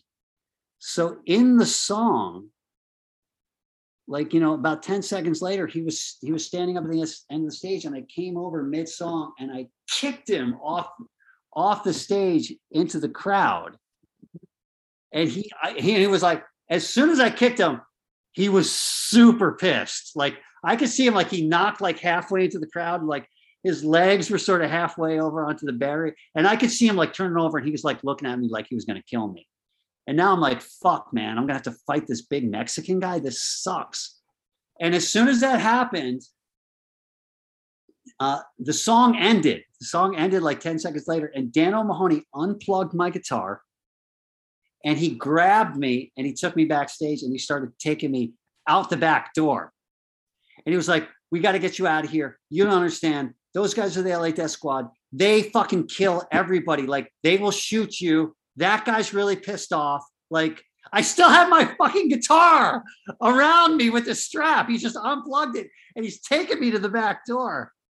And before I got to the back door, and I was just thinking like, fuck, what's fucking happening here? What's fucking going on? He's like, it's a gang. They're going to shoot you. Like, and before we got to the back door, the guy ran in and there's nobody. It's Dan O'Mahony, me with my guitar unplugged, wrapped around me. And this big, huge, I didn't even realize how big he was until like he came back. And I'm like, oh, and Dan O'Mahony was like, like he was so panicked that it made me panic. And I saw this guy and it was like one of those, what the fuck is going to happen moments, And he walked up to me and he said, hey man, I got no beef with New York City. Yo, we're down with New York City, like fucking Cro-Mags, motherfucker. AF, motherfucker. We love New York City, man. We don't got no beef with NYC. And I was like, yeah, motherfucker. We got no beef with LA. He was like, yeah, it's cool, man. We kind of shook hands. He was like, it's cool. And I went back to the stage like the rest of the set. But yeah, like those guys were no joke. I mean, I don't even know. Hav, did you ever like remember Fenders, or was that like? No, that's a little bit before me. That's like probably, I mean, I'm 92, so this is what, 87? You're talking 86, 87? Yeah. No. How long yeah. was Fenders around for? Probably till, well, I mean, Red Hot Chili Peppers played there, and like Junkyard played there, I think, right? I was at that show. Yeah. So, and now it's Holiday Inn. Yeah, I know. It's so crazy. Yeah, it's that whole area. But I mean, even in the mid 90s, that area of Long Beach, California, there was no fucking reason to go down there. Oh, It was yeah. not nice. Dude, it was so dangerous. They were like, do not walk around. You're white. Like, you're not Mexican. You're not Spanish. Like, you don't speak Spanish. Don't walk around.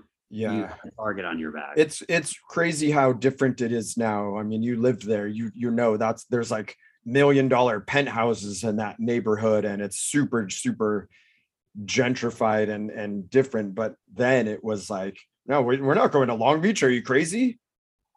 And you know, that year, like 1986, that was like the height of gang violence in LA, in the LA punk scene. Yeah, there's that book, Disco's Out. Circle One, LA Death Squad. They all hated each other. There was gunfights. There's shootouts. There's people that got shot. People were getting stabbed left and right at Fenders. Like, it was nuts. Yeah.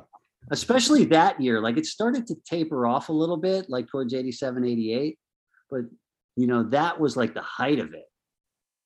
And somehow or other, I didn't get killed. But good for you. I could have.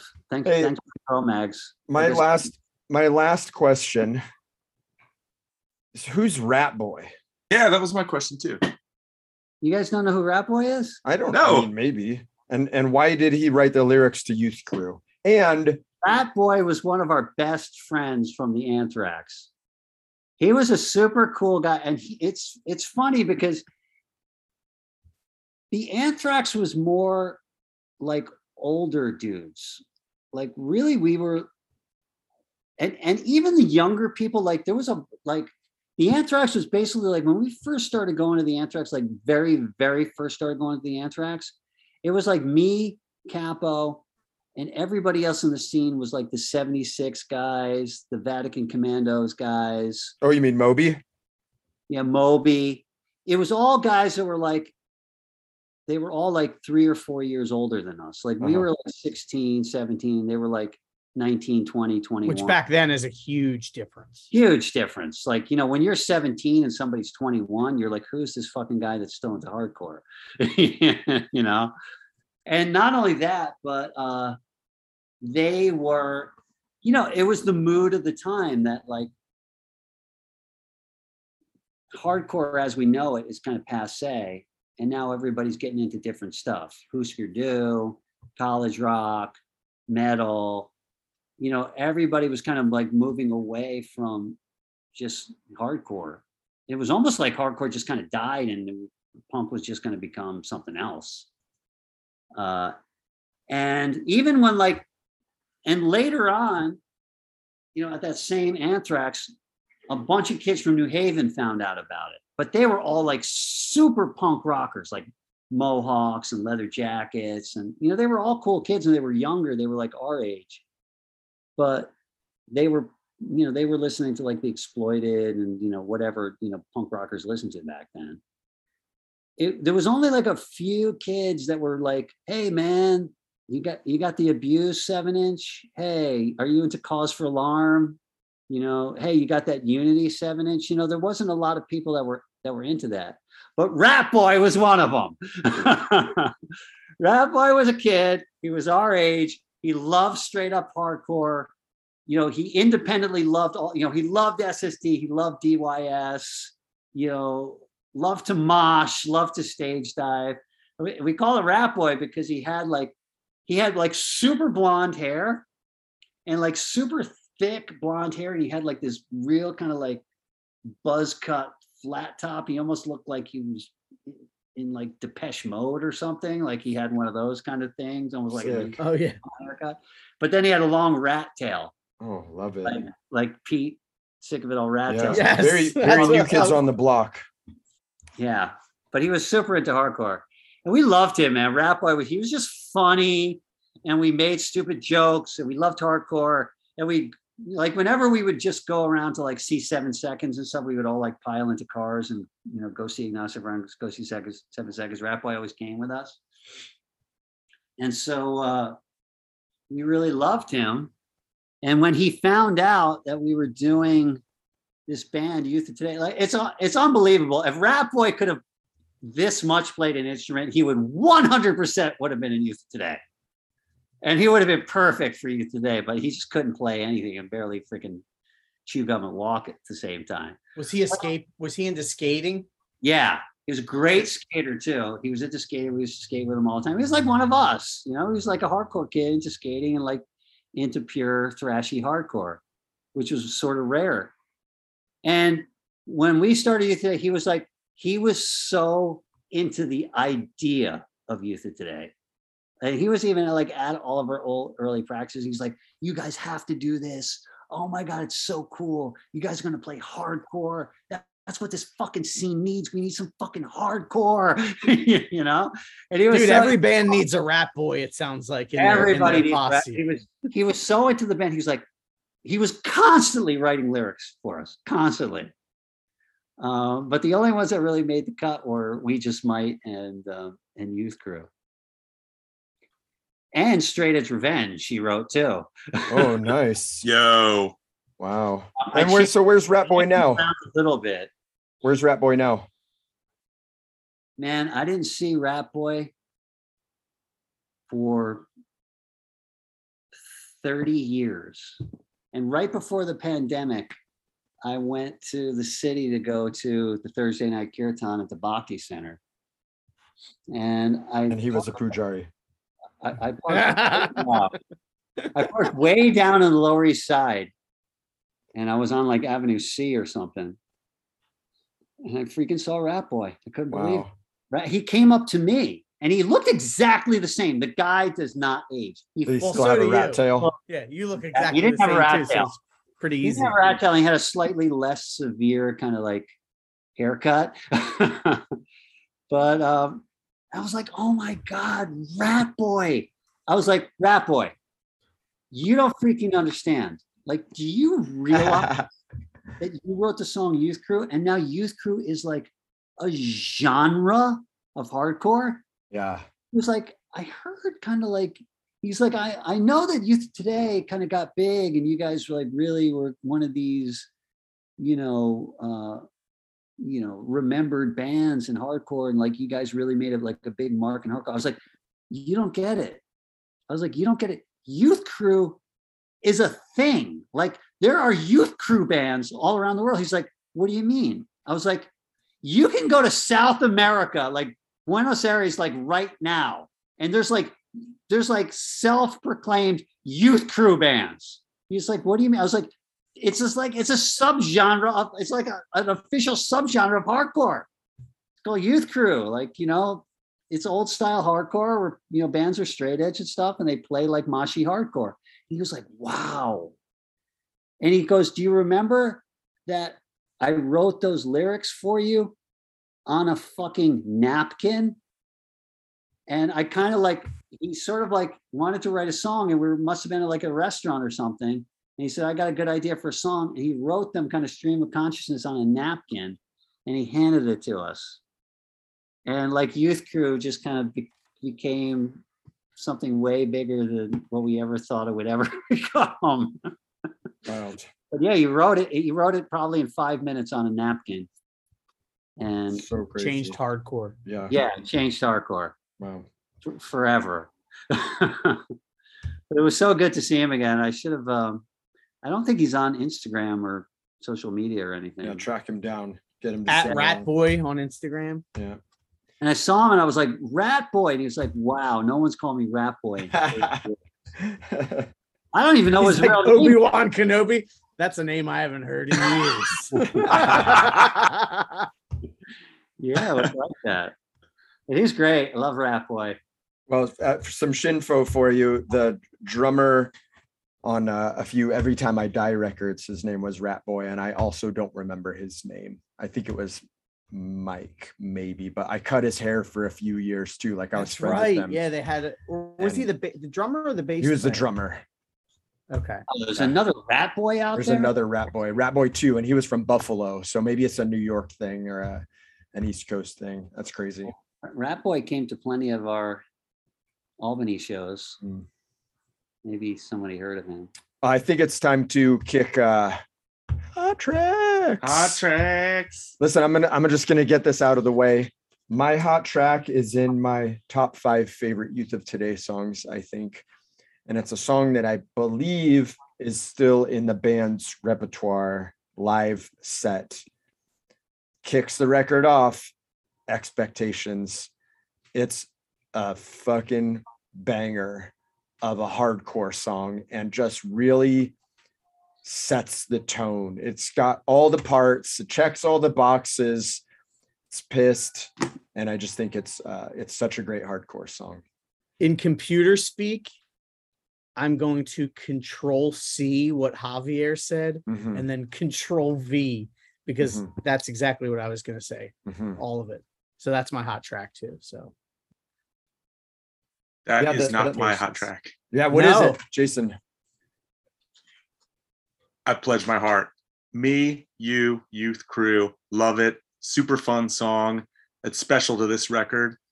There's songs that I like that are on Break Down the Walls, but I think Youth Crew is just fun and whatever. It's got that kind of dance around vibe to it. And live, it's always fun to see. You can mosh to it, you can dive to it, you can sing along to it. It's just fun. And I think it kind of defines what Youth Today was trying to do as a movement, intentionally or not. That's what stuck. And I always love that song. Yeah, for me, there's a few songs that are a little too juvenile to have stood the test of time for me, and that's one of them. But yeah, I mean, it's undeniably like fun and it's fun to play on also, guitar. If the world was flat, I'd grind the edge. Yeah, like I love it. Youth, my heart I pledge. Yeah. And then, Thanks, But- Rat Boy. but then Ray does like the "I'll pledge my heart." It's just cool. I don't know. It's a fun song. Yeah. It's we don't always play that. Like we probably play it maybe, I don't know, less than half the time when we actually do play. How about we- Expectations though? That usually is in there, right? Yeah, usually. Yeah. But we did play, when we were trying to figure out the set list for this last European tour that we just did. And Walter was like, we should really play Youth Crew. Like we never play Youth Crew. We should play it. And he kind of really wanted to play it. So we played it. And it was the highlight of the set every single night. I don't know why, Nice. but people went It's nuts. so simple to sing along to, I think, and Simple. just And like the whole vibe of this tour, it was such a great tour. It blows my mind that here we are, middle-aged men. It's almost embarrassing. We're in this band called Youth of Today, and we're going out and we're playing Europe, and we're playing all these shows, and the shows were effing incredible. Like every show is sold out. Everybody's there. It's such a good vibe. Like everybody's having a good time. And then we would play like Youth Crew, and it was sort of like the pinnacle of like, everybody's here. It's a positive attitude. Fuck negativity, fuck violence, fuck all that stuff. We're here. This is a positive time. And, everybody would sing along with that song. And it was literally every single show was the highlight of the night. It was super cool to see. I will say that my hot track, I'm going to have to go with Expectations too. Mm. And you want to know why? Mm. Expectations was Capo's song that he wrote for me, because it's really about my relationship with me and my dad. Mm. Because Capo's family, like they had like a ton of kids, and their vibe was like, okay, you're 18, you go off if you want to go to college, pay for your own college. You're like the vibe of his family was like, you're kicked out of the nest at 18. We have too many kids. We're not going to pay for your college. Like you're on your own. So it wasn't a big deal for Ray to go off and like do a band. Like his parents didn't care. Like they just expected, like, you're out of the house now, you're an adult, go do whatever you want. And so it wasn't like a really, like, the song isn't about him and his parents. The song is about me and my dad, because my dad gave me so much shit about not going to college and throwing my life away and like being in a hardcore band or even playing music or even having anything to do with music. You know, I remember I was so like, you know, when you're in a band, you guys know this, like you want to put out a record. Like that's one of your dreams as a musician. You have this thing that you can hold in your hand of these songs that you created in your freaking mind. And, you know, you wrote the music and you wrote the lyrics, you put it together and you went to the studio and you recorded this. And like, here you have this kind of like physical thing of something that you just dreamt up in your mind. It's almost amazing. Like, you ever remember like that first record you did and then you got the record? Absolutely. Yeah. Something so magical about that moment. Like, wow, like I manifested something. And even back then, like maybe the first time you saw the layout was when the whole thing was done and it was in your hands, because somebody else was in charge of the layout and you didn't even know what photos were going to be in there or how it was going to be, how loud it was going to be or anything. Yeah, exactly. And like when Kevin Seconds sent us back that Can't Close My Eyes record, and you know, nobody in my school was in a band that wrote their own songs. Mm-hmm. You know what I mean? If you were in a band, you were in some dumbass rock and roll cover band, you know, doing like really bad versions of Led Zeppelin songs. Like that's what it meant to be in like a band. Mm-hmm. Like no one actually did their own original music. So when I got that thing in my hands, you know, the Can't Close My Eyes record, I was just like, wow. Like I swear to God, it almost brought tears to my eyes. Like I did it. I'm so into music. Somehow I managed to do a band. I always wanted to put out a record. And like, here's this record. And I'm like, so proud of it. And you flip it over and it's got my picture like really big on the back cover. And it was such a cool picture. And I got it. I went over to Capo's house. He got this big package from Kevin Seconds. And I got it and I came home and it was dinner time. And my brother and my dad were sitting at the dinner table and I kind of got there late. And I was like, Dad, guess what? Our record came out. And I gave him the record and he kind of looked at it and he was like, pfft. And he just kind of like, he totally fucking disregarded it. He was just like, whatever. And he kind of just like looked at it and just kind of like threw it away. And he just thought like this old music, Italian dad. Yeah. This music thing is a fucking waste of time. You know, this punk rock shit is a waste of your fucking time. And like, I handed it to him, hoping for some like validation from your fucking dad. You know what I mean? There's something in everybody that wants to like, it's just hardwired in the fucking in a human being that you want to please your dad, even if your dad's the biggest dick in the world. There's something about it. You know what I mean? It's just in us. And like I handed it to him thinking he's going to be fucking proud of me. And he couldn't have disregarded that thing anymore. And then like my brother said, this fucking dumbass punk shit, or like said something. And then they both like laughed.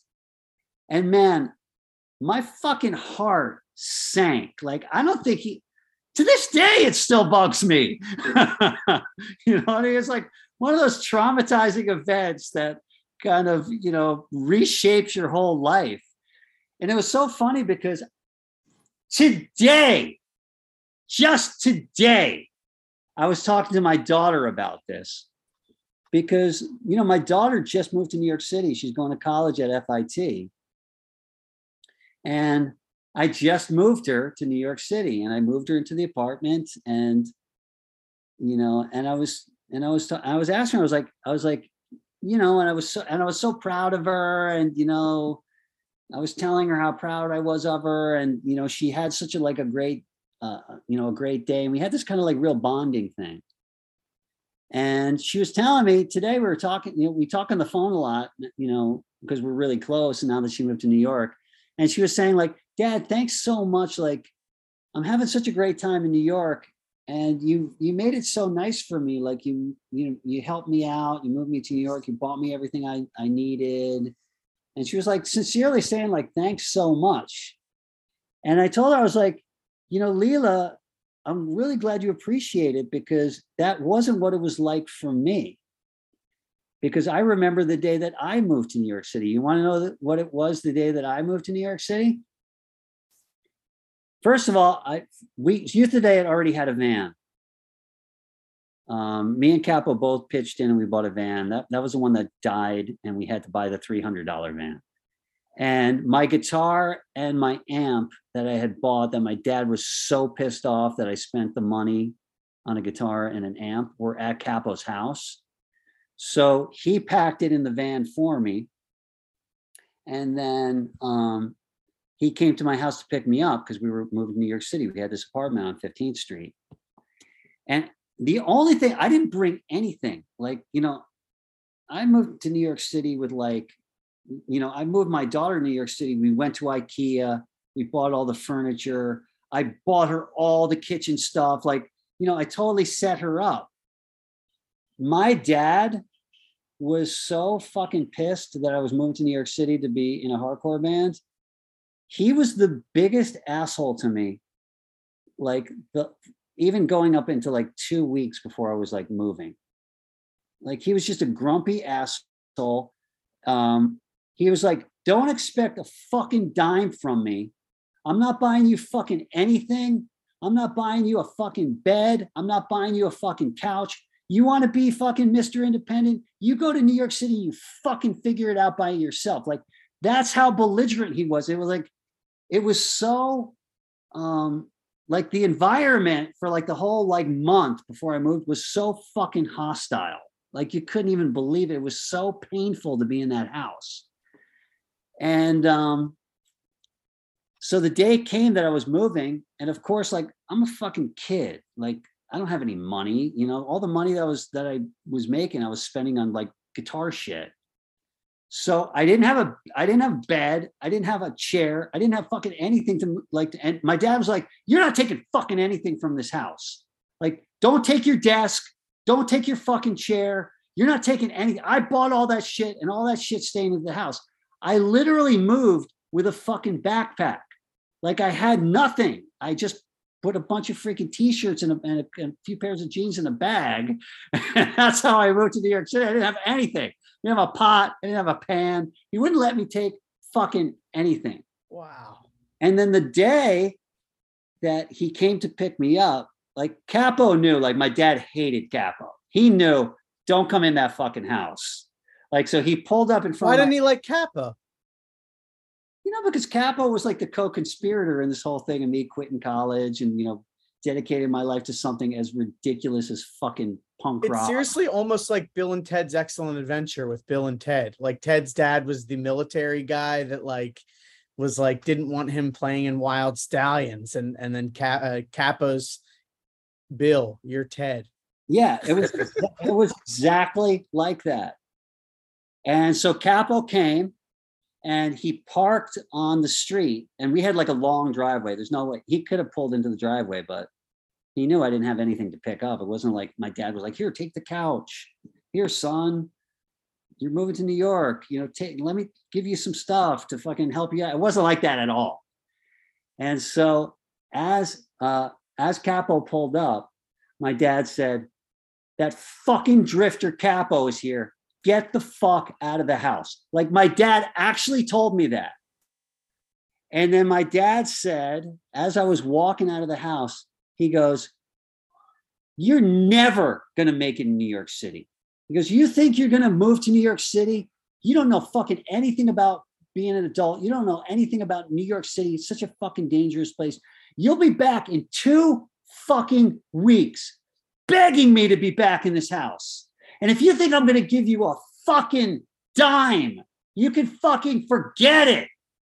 This was my dad's words to me as I'm going out of the house, moving to New York City, at 19 years old. He's screaming all this shit. And Capo can hear it. Capo's in the van, listening to me, and he can hear all this stuff. And that's why he wrote the song fucking, Expectations was basically about this terrible relationship I had with my dad and punk. which kind of culminated into that day that we moved to New York City. And my daughter was like, wow, that's terrible. I was like, yeah, I'm still traumatized by it. Yeah. I mean, I mean, we're all parents here, right? Like that's something I truly can't fathom, but it's it's a different generation. I'm not justifying it, but like, I tell you though, that, being berated by my dad on the way out to move to New York City, it lit such a fucking fire of determination in my fucking psyche. I was like, I'm going to make it in New York City. If they'll have to fucking kill me and fucking murder me and put me in a fucking casket and ship it back to fucking Westchester before I fucking come back. Like, I'm going to make it in New York City no matter what. Like, I was like, I'm going to make it in hardcore. I'm going to make it in fucking music.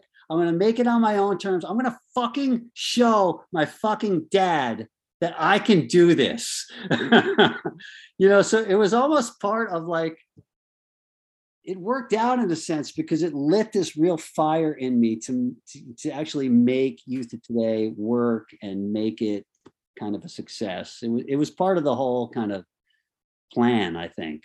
So what about when I know I've read before, like an interview, it might have even been your interview with Norm, maybe not, where when Shelter got really big and you toured with No Doubt, didn't it sort of validate for him then? But at that point, you're kind of like, I've done so much. Like this is one aspect. I've done so many things and changed so many people's lives. I mean, because Shelter and Youth of Today certainly did. But is that am I remembering that right? Like he was like, this is cool. What happened was my dad never, ever, ever came to a show. He'd never come to a show. And then finally, did Capo's mom come to a show? No. She's too brittle. She wouldn't be able to take it. one elbow out of the pit kind of like took her out. She was pretty old. But yeah, my dad would, just to make a point, he would never come to a show. You know what I mean? And then finally we did a stadium tour with No Doubt, who were the biggest, like even my dad had heard of No Doubt, like, in whatever, late 90s, you could not hear No Doubt. They were all over the radio and all over TV and stuff. So we played a stadium show with them and my dad came to the show. It was the first time he ever saw me play. And then he came backstage after we played and we had a great show. We had most of the shows that we did, probably every show that we did on that No Doubt tour were surprisingly, like the crowd really liked us. We had really good shows. And so my dad came backstage and he was like, John, you finally made it. You finally made it. And just the way he said finally, and I didn't say anything. I was like, yeah, thanks, Dad. But in my mind, I was so pissed. Yeah. Like finally? Like, what are you talking about? Do you know what I've done for the past 10 years? Like, I was part of this whole thing that started this whole fucking youth movement, of positivity and no drugs and no drinking and, change people's lives. Is like now because I played a big show, now I finally made it because it's like some kind of mainstream bullshit. Like it was like, it just was another sign that his value system was just so much different than my value system. And just like, we weren't going to ever see eye to eye, like ever, And he's no longer with us, or is he? It's pretty interesting because my dad's, from the time that I left that house and just like, and literally I never came back home, not once, never came back home, and especially in those days, like we don't have communication like we did. Like I literally never went back home and I didn't talk to him or see like my brother or my sister or like my mother. Like I just was like, fuck this crazy ass family. I'm just going to go off and I'm just going to do my own thing. Like no one's ever encouraged me. No one's ever try to, see what I want to do and kind of like understand what I'm trying to do. So fuck them. I'm just going to go off and I'm just going to do my thing. And so I didn't talk to any one of my family or ever go back home ever, like ever, for, but that I think I saw my dad maybe once. I never went home for Christmas, never went home for anything. I think I went home for like a couple of Thanksgivings to my mom's house, but it was very, very, very little communication with my family. So especially with my dad, like we were super estranged. And then you can imagine, then I joined the Hare Krishnas. Mm.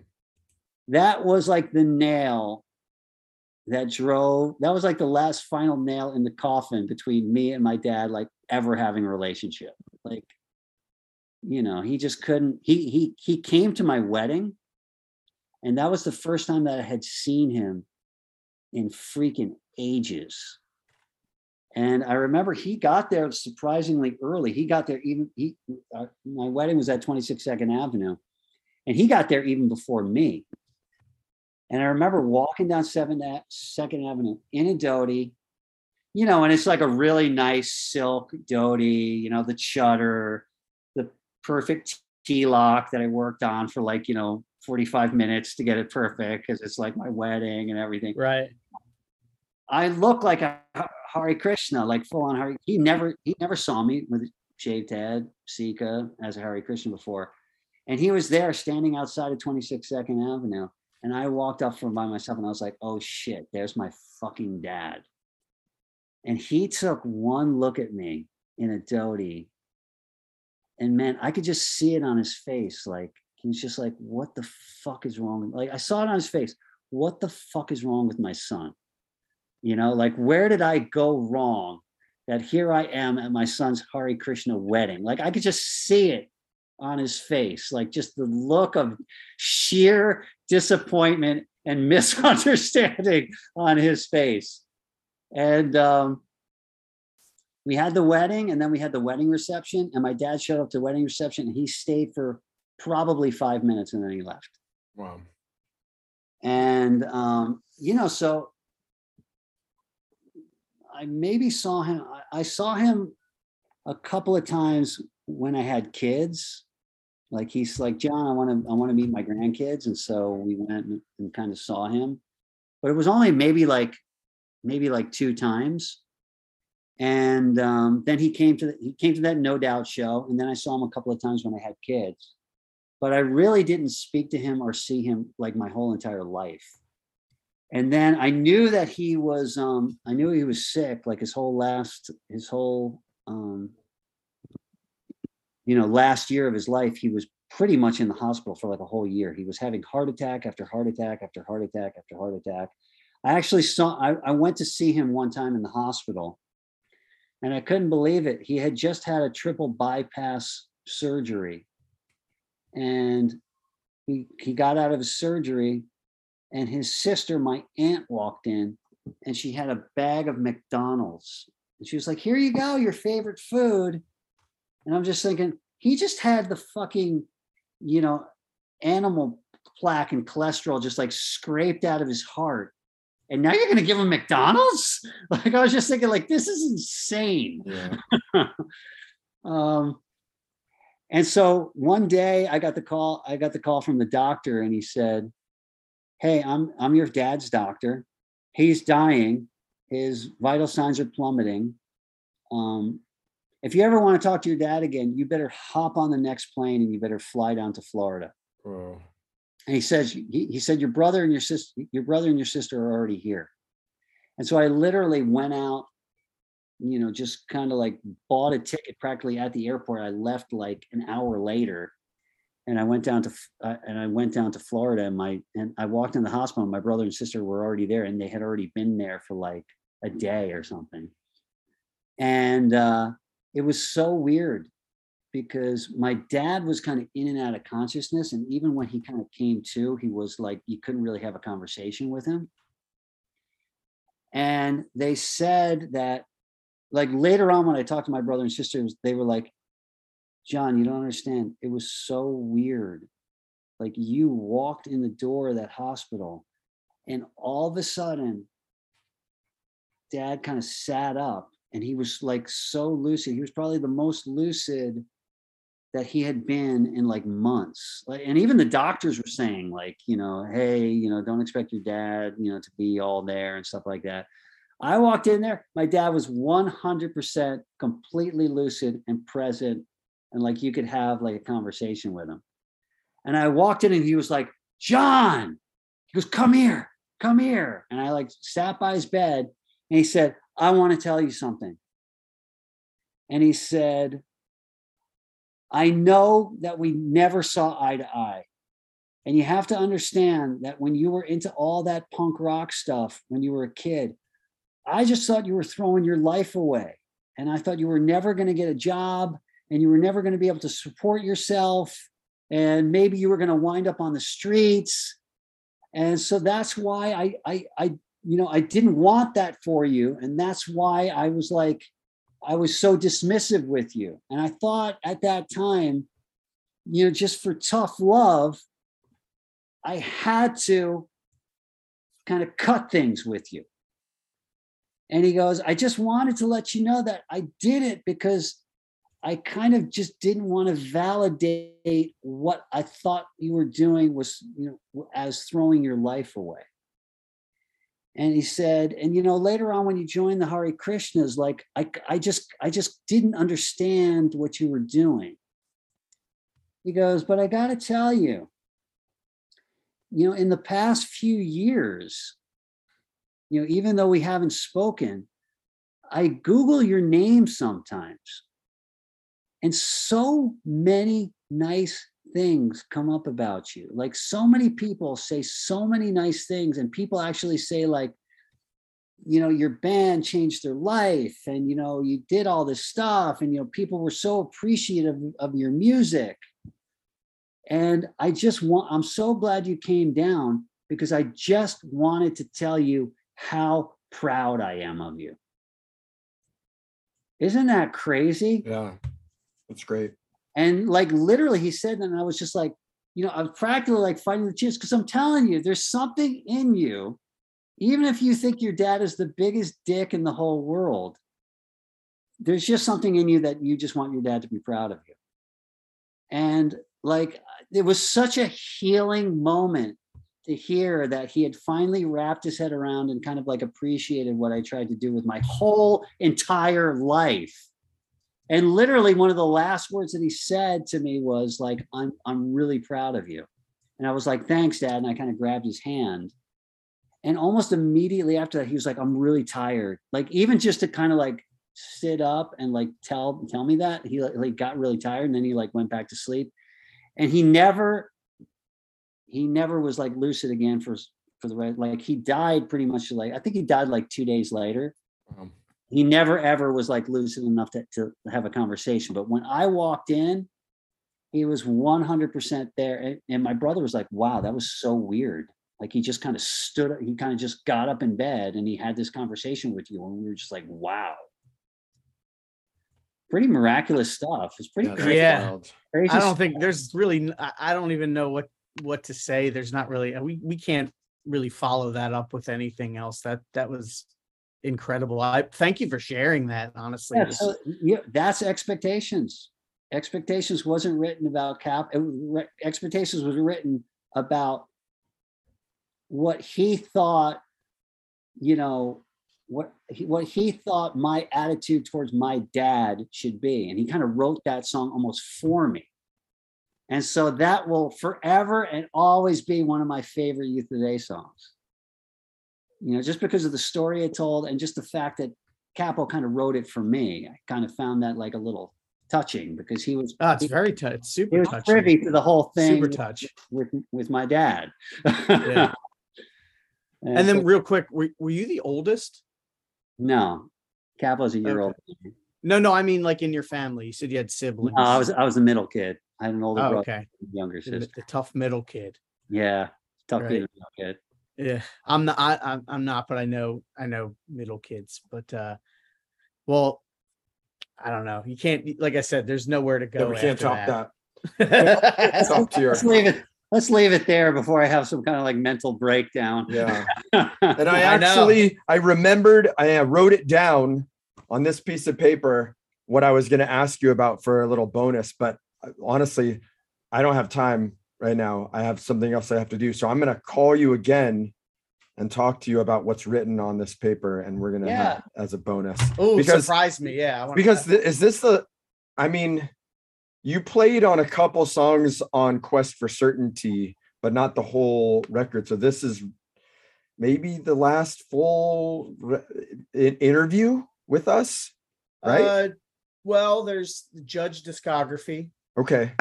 Yes. And the Youth in like 3 years. 7-inch with the Partridge Family. In like 7 years. Yeah. Oh, yeah, the Partridge Family one. The way we're going. That'll be a quick interview. Oh, yes. We'll find something to talk about. We'll find reasons, I'm sure. Yeah. I'm always down to talk shelter because I want to do an episode about Attaining the Supreme, a bonus episode, because that's my jam. Yeah, for sure. Yeah. All right, guys. Parmananda, thank you so much. Yes. Always a pleasure. Pleasure, man. Always a pleasure. Yes, it's great. I wish we could like get together and hang out. I know we should do. I know. You could be our next. Anytime you want to be a guest host, if there's another record coming up and you want to ask someone else questions and you want to be a host on this, Sure. Just come on. Just let me. I'm your servant, man. Come up. You want me to be a guest host? Just let me know. All right. We'll do. Thank you Thanks so for your much. time. All right. Thanks, everybody. Have a great and talk to you soon. Harry Bull. What's everybody? What's up? What's up, everybody? That's what I was going to say.